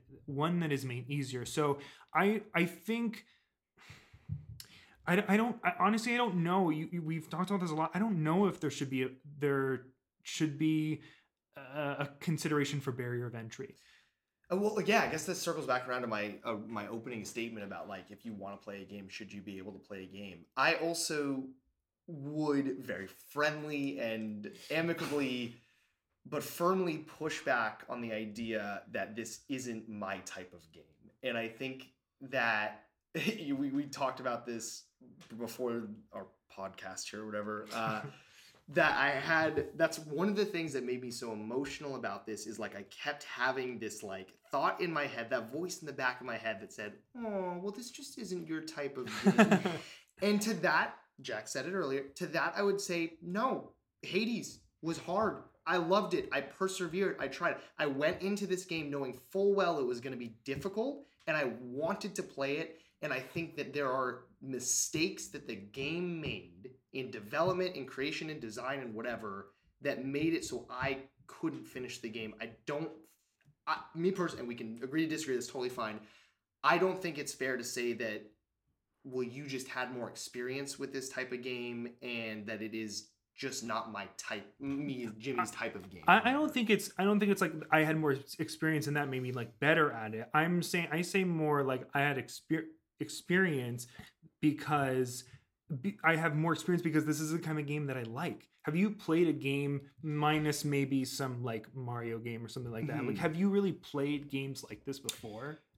I mean, or are you a fake gamer? Like a 2D, like 2D, like 2D sprites. They don't really exist as much anymore. Like Oddworld recently, which I played, and I didn't really like that much. But have you played games like this before? So, I mean, honestly, no. Short answer, no. Long answer, I feel like that's an interesting point, because like, no, I haven't,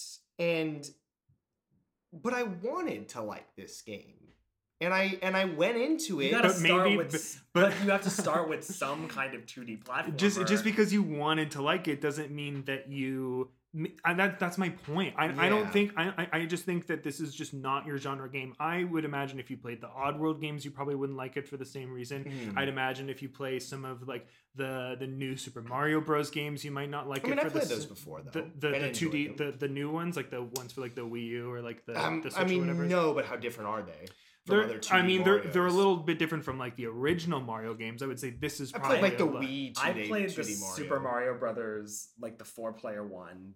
On the Wii. Yeah, I played that. I enjoyed it. I finished it. Yeah. I loved it. Yeah. Well, I guess my point is that like I'm not saying it's not your kind of game because it's too difficult. I'm just saying like all the stuff you're talking about where it's like, oh, like you have to repeat it and you just die all over again and that kind of stuff. That's, I guess, what I'm saying is that like I love that, and I can understand why you don't like that, but I don't think that means it's a flaw in the game design. Here's my rebuttal. I did like it when it was done well, and the reason I know that is because the beginning of this game does it well, and then they stopped doing it. But my rebuttal to that is that I think they didn't stop. I felt like that my experience. Vote in the comments. My experience with it is that the stuff that you talked about liking through the game continued with me for the rest of the game, and I don't know why. I don't know why.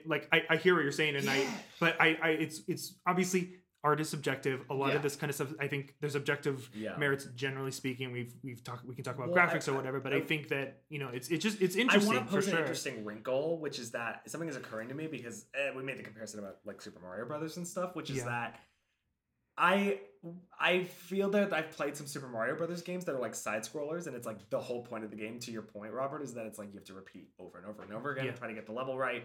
But like the narratives of those games are like. It's like silly. It's just like, oh, beat Peach, it's just to beat it for the sake of beating it, but it's not this thing of where like I'm cut off from elements of the game because I couldn't progress farther. It's like I get the whole game. from one level. With something like Metroid, which is trying to tell like a story to an extent and has sort of an arc to it and is part of a long-running franchise where the narrative is developing, I think it should be held to a slightly different standard than something like a Crash Bandicoot or something, or like, which I know is not always 2D or wait, do they even have any 2D ones, Crash Bandicoot? No, it's all 2.5D. Well, platformers, for example. Like platformers. Yeah, I actually think Crash is a much better comparison to Metroid than Hades. Totally. I just the reason I bring it up is because I just think that Metroid weirdly fits, specifically Metroid Dread, fits into a slightly different category because it is part of like an ongoing saga, and there's like storytelling elements, and there is like, you know, it says in the official description that this is a sequel to Metroid set after the events of Metroid Fusion. Yeah. So like it is part of a longer, grander narrative, and I think that should be taken into account, because if you're someone who's trying to get into the Metroid franchise, or if you're someone who is curious about Samus as a character or whatever, this is a high barrier to entry. Whereas a Super Mario Brothers game, even if it is too hard to like ever beat fully, you know, maybe you still have like some fun. You know, they're party games. Sure. It's like, yeah. I mean, they're very different games in a lot of ways. We've talked about it's very hard to compare video games to video games unless they're like in the same franchise. Like in a lot of ways, it's a difficult thing to do. Subjectivity is like again. I think I've had a much harder time with some Mario games than I've had with Metroid. Yeah. I just recently played the most recent Crash Bandicoot game, which I thought was way more challenging than Metroid in like a really, and I like a lot of the stuff you're saying, I felt very similarly about Crash, where I was like, this is just designed poorly and it is really frustrating. But I guess like, because that wasn't my experience with this game, I would, that's the only counter that I have to your... Isn't it interesting when each of us are bad at a game, the game is fundamentally designed poorly? Well, that's like kind of, and I'm not saying you're like bad at this game or like this types of game, but I do think that like by nature of the fact that like that I didn't have that experience, I would use that as the counter to your like, it is just designed bad, I guess. Yeah, I mean, again, I wish like I could like record gameplay footage to show like again mechanics not working in the game for me. I don't know. That's a separate conversation. Like, because like as we mentioned at the beginning, I use the Pro controller. I've always had issues with my Joy-Con. I think that if that's the timing, because I didn't really think about that obviously because I didn't really have that issue. If that's a problem. If that was a problem that you had with the controller, like not to like, oh, it's the controller's fault or whatever, but I know how the Joy-Cons are. That's an issue too. Like then it should be designed for the Joy-Con. If it was simply a controller issue, then I don't think I would be as harsh on that. I think the controller was just like the cherry on top, where it's like it's already, I think, again, I've said it. I'm not trying to like throw dirt onto the wound or whatever, but like because I do think it is poorly designed. After a certain point in that game, when you throw in a couple of deaths that are because of the shitty controls, like so frustrating, that was just so annoying.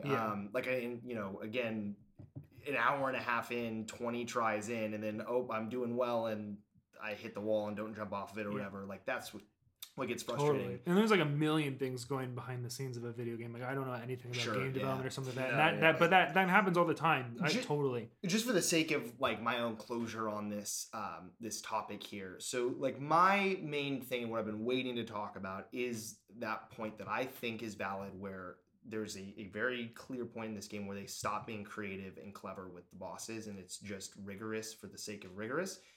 Your argument to that, if I'm not mistaken, is that they are meant to be different experiences.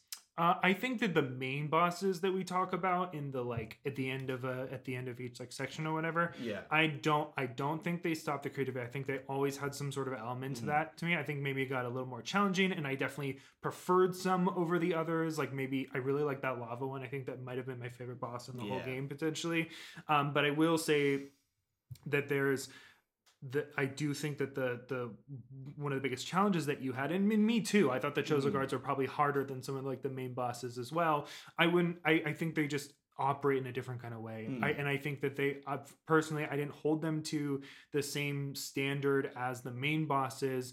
They just felt different to me. Like it felt like a mini boss, and I think the reason we're calling them a mini boss is because there's some sort of distinction. Though, again, I understand what you're saying, that you can't go past it, so it's a barrier of entry, and so that's frustrating, and I totally get that. But I do think that like I wouldn't agree with your point that they stopped getting creative with the bosses, but I wouldn't call the Chozo guards a bosses in the same way that we have been, I guess. And what's your thought on that? Well, I think what I mean is that boss or not a boss. I think what Jimmy is saying, I agree with in that there is another boss after that double Chozo guard fight that I don't think you got to, which is like it's the one where there's like the tentacles on the sides. You're in the front of the ship. It's like it's an X parasite is like taking over. Like that's what it is. But that one was the hardest one. I enjoyed that one. It was really hard. Yeah. So there are other bosses after that point. I think the problem is that for me, it's what you were saying, Jimmy, about it started to become like a gauntlet where it's just like, oh, I'm just trying to progress and get to the end, and then for kind of no narrative reason, no gameplay reason, no any reason, I just walk in a room and it's like, 2 more Chozo guards. And I'm like, okay, it's just sort of, especially with the Chozo soldiers, there's like 5 of them. Yeah. And I definitely remember being like, okay, I mean, this is like the 3rd or 4th time I've done this, and it's not really changing that dramatically, but it's still kind of hard in the same way. Like, I don't feel like I've gotten significantly better to the point where it feels like it's a breeze to get through these guys, and it does stop your progress cold, and it just to me that feels slightly lazy, just because it's like clear that they wanted to have some kind of hallmark here to be like, and now you have to progress through this, but they just stopped creating enemies. They just started putting the same ones in your path in different quantities, and that felt repetitive. I'll definitely agree with you. Particularly just the end, when you really, I do think a good game will feel like you're running downhill a little bit at the end of a game. This is a very hot take, but I really like the way that Zelda bosses typically, the very final incarnation of the boss is typically not that hard. It's really just like, you just gotta not fuck up. I like that. I love in Breath of the Wild how the first part of the fight is genuinely challenging and quite a hard boss battle, but if you can make it past that second one is like not that hard. And it's more visual. It's really much more just like, so you can, especially when with something like Breath of the Wild, you have like, it's like a huge, I could go on a whole other thing about how great that last sequence is in Breath of the Wild, but you really want it to feel satisfying and climactic, and you want that, like, your heart pumping. And when you have to do a boss battle like 15 times, like, your heart stops pumping because you're not caught up in the narrative anymore. You're caught up in just the challenge of it, which is fine. It's just like, I would much rather feel like towards the end of a game, I'd much rather feel like I'm just swept up in the narrative, the fact that we're racing towards some sort of climax, rather than feel like, oh, I'm so close, and then I got stopped by two. Well, I totally agree with you, but which is why I was saying earlier how I really liked that the last Emmy was kind of a cutscene, and the last boss is the essentially that first person kind of thing. Right. I totally agree. I didn't with mind you. that Emmy was a cutscene. I just take narrative issue with the hand device. Sure. Like, and I think Ravenbeak was definitely not the hardest boss. No, but it still was that. It didn't hit that. Easy. It wasn't. I hear what you're saying. It because it becomes this thing where I'm just not invested in the climax at all, because I'm just focused on. It's just no room for vibes or enjoyment. It's just okay. Dodge. Watch out for this attack. Fire. Watch out. And it's like, so it's not as compelling. I think too, and maybe my last point on this is I think of going to like Zelda Twilight Princess, for example. There's the Cave of Ordeals. You know that? Yep. So like they're in the Cave of Ordeals, and it was genuinely fun. There is a room and it's a very small room, right? And like there's a room that has 3, I think they call them Deku Knights or Deku. Oh yeah. And like one of those guys is a mini boss, like literally a mini boss in the Temple of Time. Right. And then this is like there's 3 of them and they're close, and it's like, what the hell? This is impossible. But that's totally optional, totally just a boss rush. Yeah. Like. And that is okay to me, even if that is very hard. Like, I could imagine a scenario where it's like, oh, like, Metroid like challenge zone or whatever, which is maybe you unlock after the main story, where you fight like a just stupid amount of bosses that yes, you can get through. It's not impossible, but like it is more of that just chaotic energy. Yeah. But then it's like I know what I'm signing up for. Right. If you're a player who wants a gauntlet like that and wants combat difficulty and it's really easy to like pepper in like a boss rush or whatever like on the side of a game for players to play. It doesn't need to be incorporated into the main story. But I guess I would just say that Metroid is that game. But Metroid wasn't that game for the first 4 hours. It was much more engaging and fun with the boss fights. Right, and that's you know. That's kind of like that's kind of like our point of contention here is that like I think that continued to do things that it didn't. Right, fair enough. But totally understand. But again, because Metroid is a game that has a story and it's part of I actually don't know if that's true. Not that I'm downing you, but just from what I know. But like.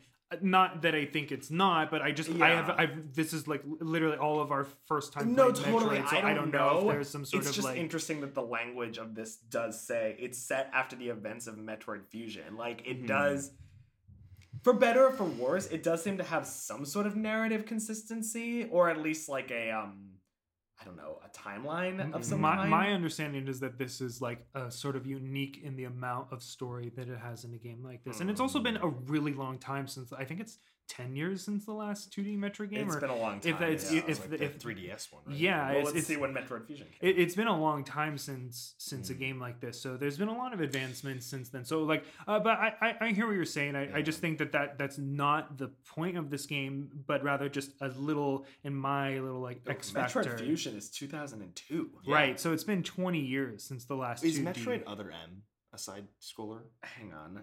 Let me I think this is not the most recent 2D Metroid game, but I do think that it is a sequel. Like you said, it's a sequel to Fusion, but it's not Well, that makes the point even more towards some sort of narrative timeline. If Metroid Fusion is not the most recent 2D side scroller before Dread, then it means they're putting it in like a specific order for some sort of narrative reason, I assume. Yeah. Maybe. But I do think that you would probably have called Metroid Zero Mission in 2004. My guess is that you would both have the same opinion on, or my guess is that all three of us would have the same opinion on Metroid Fusion. I don't know. I haven't played it, but like that. I played it at summer camp. I remember being on the Game Boy. Really? Yeah. Oh, Fusion? Fusion, yeah. Oh, wow. I mean, but that was like me playing my friend's Game Boy. Right. Definitely didn't complete that game. Sure. I would be. I would actually be really interested to play Fusion. I've heard people say. I've heard people say that this is like just as hard as the other ones, and that people are just like remembering incorrectly, or I've heard people say this is way harder. Yeah. I don't know. I don't have anything to like compare it to really, but yeah, I don't know. I think you know what's an interesting. Sorry, this is one more sort of thing about difficulty that's interesting. Is I wonder if there's room for games to have difficulty settings that aren't necessarily tied to like easy, medium, hard. Mostly because I'm thinking of Fire Emblem Three Houses, which has a really interesting difficulty setting to it, where you can play in classic mode or you can play in like permadeath. Well, classic mode is permadeath mode. Oh, okay. But there's so like in Fire Emblem, just for context, and I know Robert, you haven't played Fire Emblem Three Houses, but like it's turn-based, combat strategy, and you can play at the beginning. You can choose to either play in classic mode or non-classic mode, whatever it's called. And in classic mode, when a player of yours dies, you lose them for the entirety of the game, and alternatively, you can choose it where they're like, they're like in the medical tent or whatever, and like they'll come back at the end of each turn of or not turn of combat, but each combat scenario. Yeah.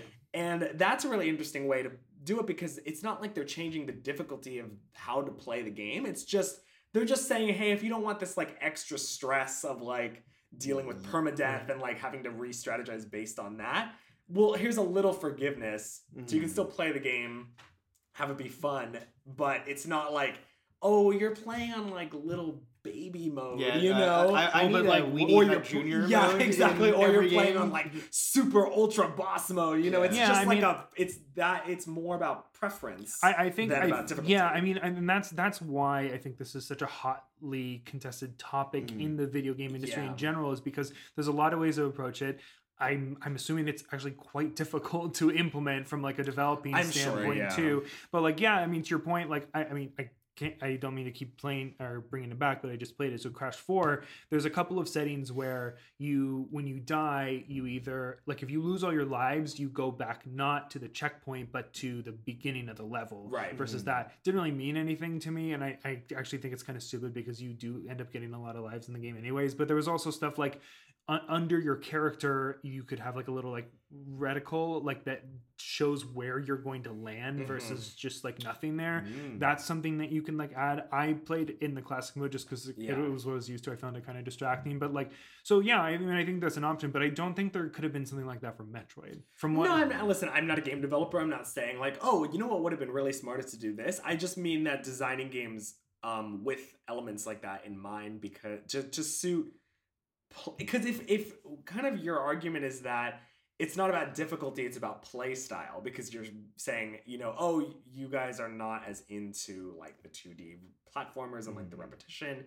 So it's like, it would be nice if some games would, if there were ways to adjust it to suit play style more so than difficulty. Yeah, but like I said earlier, I actually do think that generally speaking, I think all video games should have, I mean, with a couple exceptions, have only 2 difficulty sections, but they should always have 2. Well, but with Kena, my thing was Kena had difficulty levels, and toward the end of our playing of that game, I turned it down to story mode. I had it on normal, but I was just like tired of it and just ready to move on. And I found the story mode like frankly insulting. The difficulty on that game was fucking awful. But the story mode was literally insulting. It was like not even a game anymore. It was like I didn't get hit once. I didn't, you know.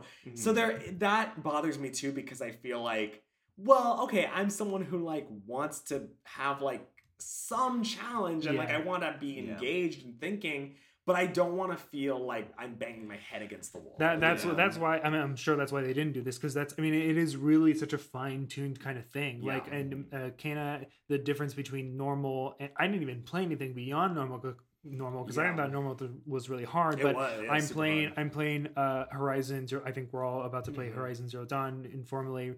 I'm playing on hard, and I find it super easy. So like, there's so many. But you've also played that game 3 times now, right? Right, that's true. Not to like expose you, but no. I mean, and like as you play a game more times, it'll get easier and easier. Like I've replayed a couple of Zelda games before, and like each time I'm like, it gets way easier because you remember all the puzzles and you remember how to do everything. Right. No, part of the difficulty of a game is learning how to do it the first time, you know? I wonder...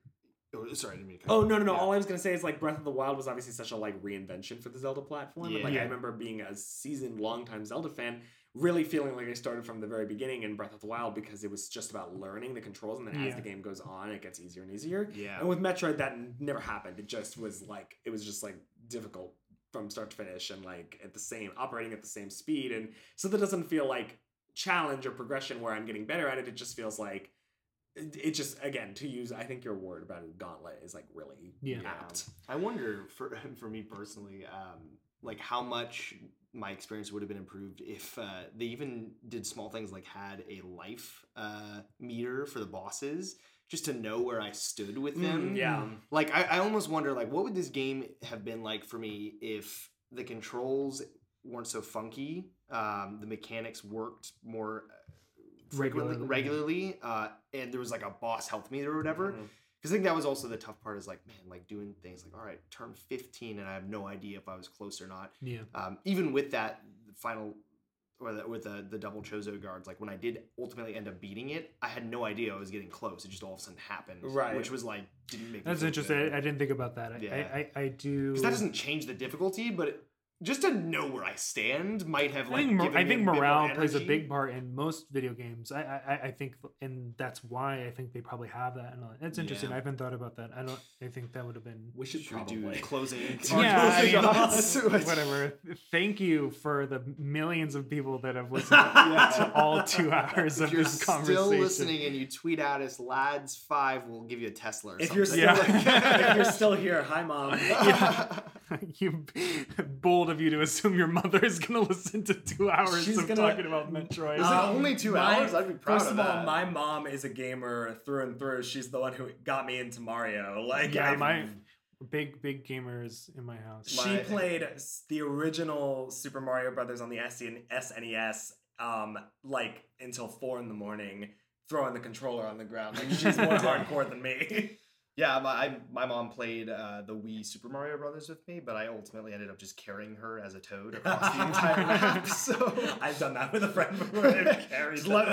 Let me do this. Just hold on. Yeah. All right. My mom really likes the Mario games, and she really likes the Crash Bandicoot games. She likes Animal Crossing. Yeah. And she. Animal Crossing? Yeah, I bought her Animal Crossing because I think I got like 3 of the Animal Crossing Switches like on accident because I was doing it and I gave one of them to her for like accident. I gave it. She really likes that. I think she hasn't been playing it recently, but anyway, she when she played the Mario games, she would always like she has a Game Boy and she would use the Game Boy and she would always tilt it like to try and make it like go like further in a jump or something like that. Woman born has not tilted a controller in Mario Kart to like make a turn, or who has not been hit in Super Smash Brothers and said ouch. That's the best part of the Switch is that when you're using the controller like a cart, you actually do if you're using to quote a fan favorite quote of ours, you're actually so immersed. Well, I think that's a great way to end it. Really great conversation. Do we want to do like wrap up thoughts? Or I would love to do like a sentence or two. Oh yeah, sure. In conclusion, let's. I just want to get one more jab in. Let's go reverse order. Great, yeah. So that's you. Cool. I mean, obviously, if you haven't found out by now, I was very upset with this game. I again respectfully agree to disagree with Robert. I do not think it was a well put together game for the reasons that we've been just talking about for 3 hours or whatever. But it's only two. Only 2 hours. That actually that's not so bad. We're gonna like come up right on the 2-hour mark, I think. Oh, perfect. Okay. Anyway, yeah. So I think what I'm interested to say here at the end is this might have been one and done for me for the Metroid franchise, with the exception of Prime, which I obviously know is very different. I was gonna say I would do Prime, but I don't think I would pick up another 2D. And I'm so sad because I really wanted to like this game, and I think it let me down. But I can't even say that I did it. Do you want to say a rating again? Yes. For the record, 2 out of 5 lads, and we'll hopefully. We'll have to see how Prime does when it eventually comes out, if it comes out. Knock on wood. Knock on wood. Yeah, I mean, I love this game. It's my first time in the Metroid franchise, and it kind of exceeded a lot of my expectations for it. I had a blast with the mechanics. I thought it was like so easy, and anyone who had difficulty with it's probably just like awful at video games. Where'd you get that gun? Yeah, Jimmy and I are wielding weapons, cocking guns. Yeah, I'm sharpening a spear. It has come to my attention that many of you are stroking guns. I really had a great time with it. And I'm excited to potentially play other games like it in the future. And I'm really happy that I was able to experience this game for the first time. I'm sure very unique in a lot of ways, but it was great, and a 5 out of 5, rare 5 out of 5 lads for me from this one. Fun fact: Robert's the only lad who has had fun this season. It's been a rough season for you guys. I feel really bad. Honestly, this game makes me look back at Deathloop, which we rated also kind of middling. And being like, what, I had a lot of fun playing that game. Actually, the best game we've played so far. Most of my complaints about the game were just narrative. The gameplay I thought was super fun. But yeah, also to sum up, I will just say, put the fun back in video games. I played Returnal earlier this year as well, and I found that to be also exceedingly difficult and like kind of taxing. And especially for full price games, where you're putting a lot of money down, that really, call me crazy, expect to have a little fun. And I just really lost a lot of my whimsy for this game quite early on, and it felt kind of like a chore. I think objectively it has a lot of merits. Really happy for all those Metroid fans out there. Yeah. And you can come find me at my apartment if you want to talk more and fight me. No. It's so fine. Again, just please leave a comment on our Instagram post about how wrong Jack and I are. Yeah, it's total. Listen, I'm not a Metroid fan, so I don't know the franchise super well, so I'm psyched that Nintendo took such a big swing with this game, and it felt at least super original and very like a very interesting take on this franchise and on the side scroller. Ultimately, it's a 2 out of 5 for me, just because I personally, on a subjective level, did not have a lot of fun in the completion of this game. And honestly, I would have put it down a lot earlier, not because of difficulty, but just because of fun. Which I think really, to me, is what speaks to the difficulty rating question of, is this game too hard or not? It's like, I would actually probably say firmly no. It's just that I would have put it down earlier just for the entertainment value, or lack thereof. Great. Well, awesome discussion. It was a lot more civil than I thought it was going to be, and I think. Well, when the microphone goes off, yeah, just gonna throw hands. If you've listened to this is probably after we've posted our full write up, maybe before. Yeah. I don't know what is going to happen with this, but we'll have on our website ladzugame.com a full write up about a particular topic of Metroid Dread, as well as a lot of other information. Please check that out. Check us out on Instagram at @LadsWhoGame, Twitter at @LadsWhoGame, and do it soon because the lads are disbanding. Yeah, this is the last one. All right, thanks for listening.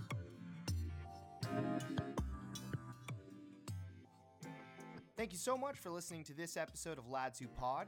If you're interested in keeping up with the lads, you can find us on Instagram and Twitter at @LadsWhoGame, and can read our more detailed analysis of this game and more on our website, ladswhogame.com.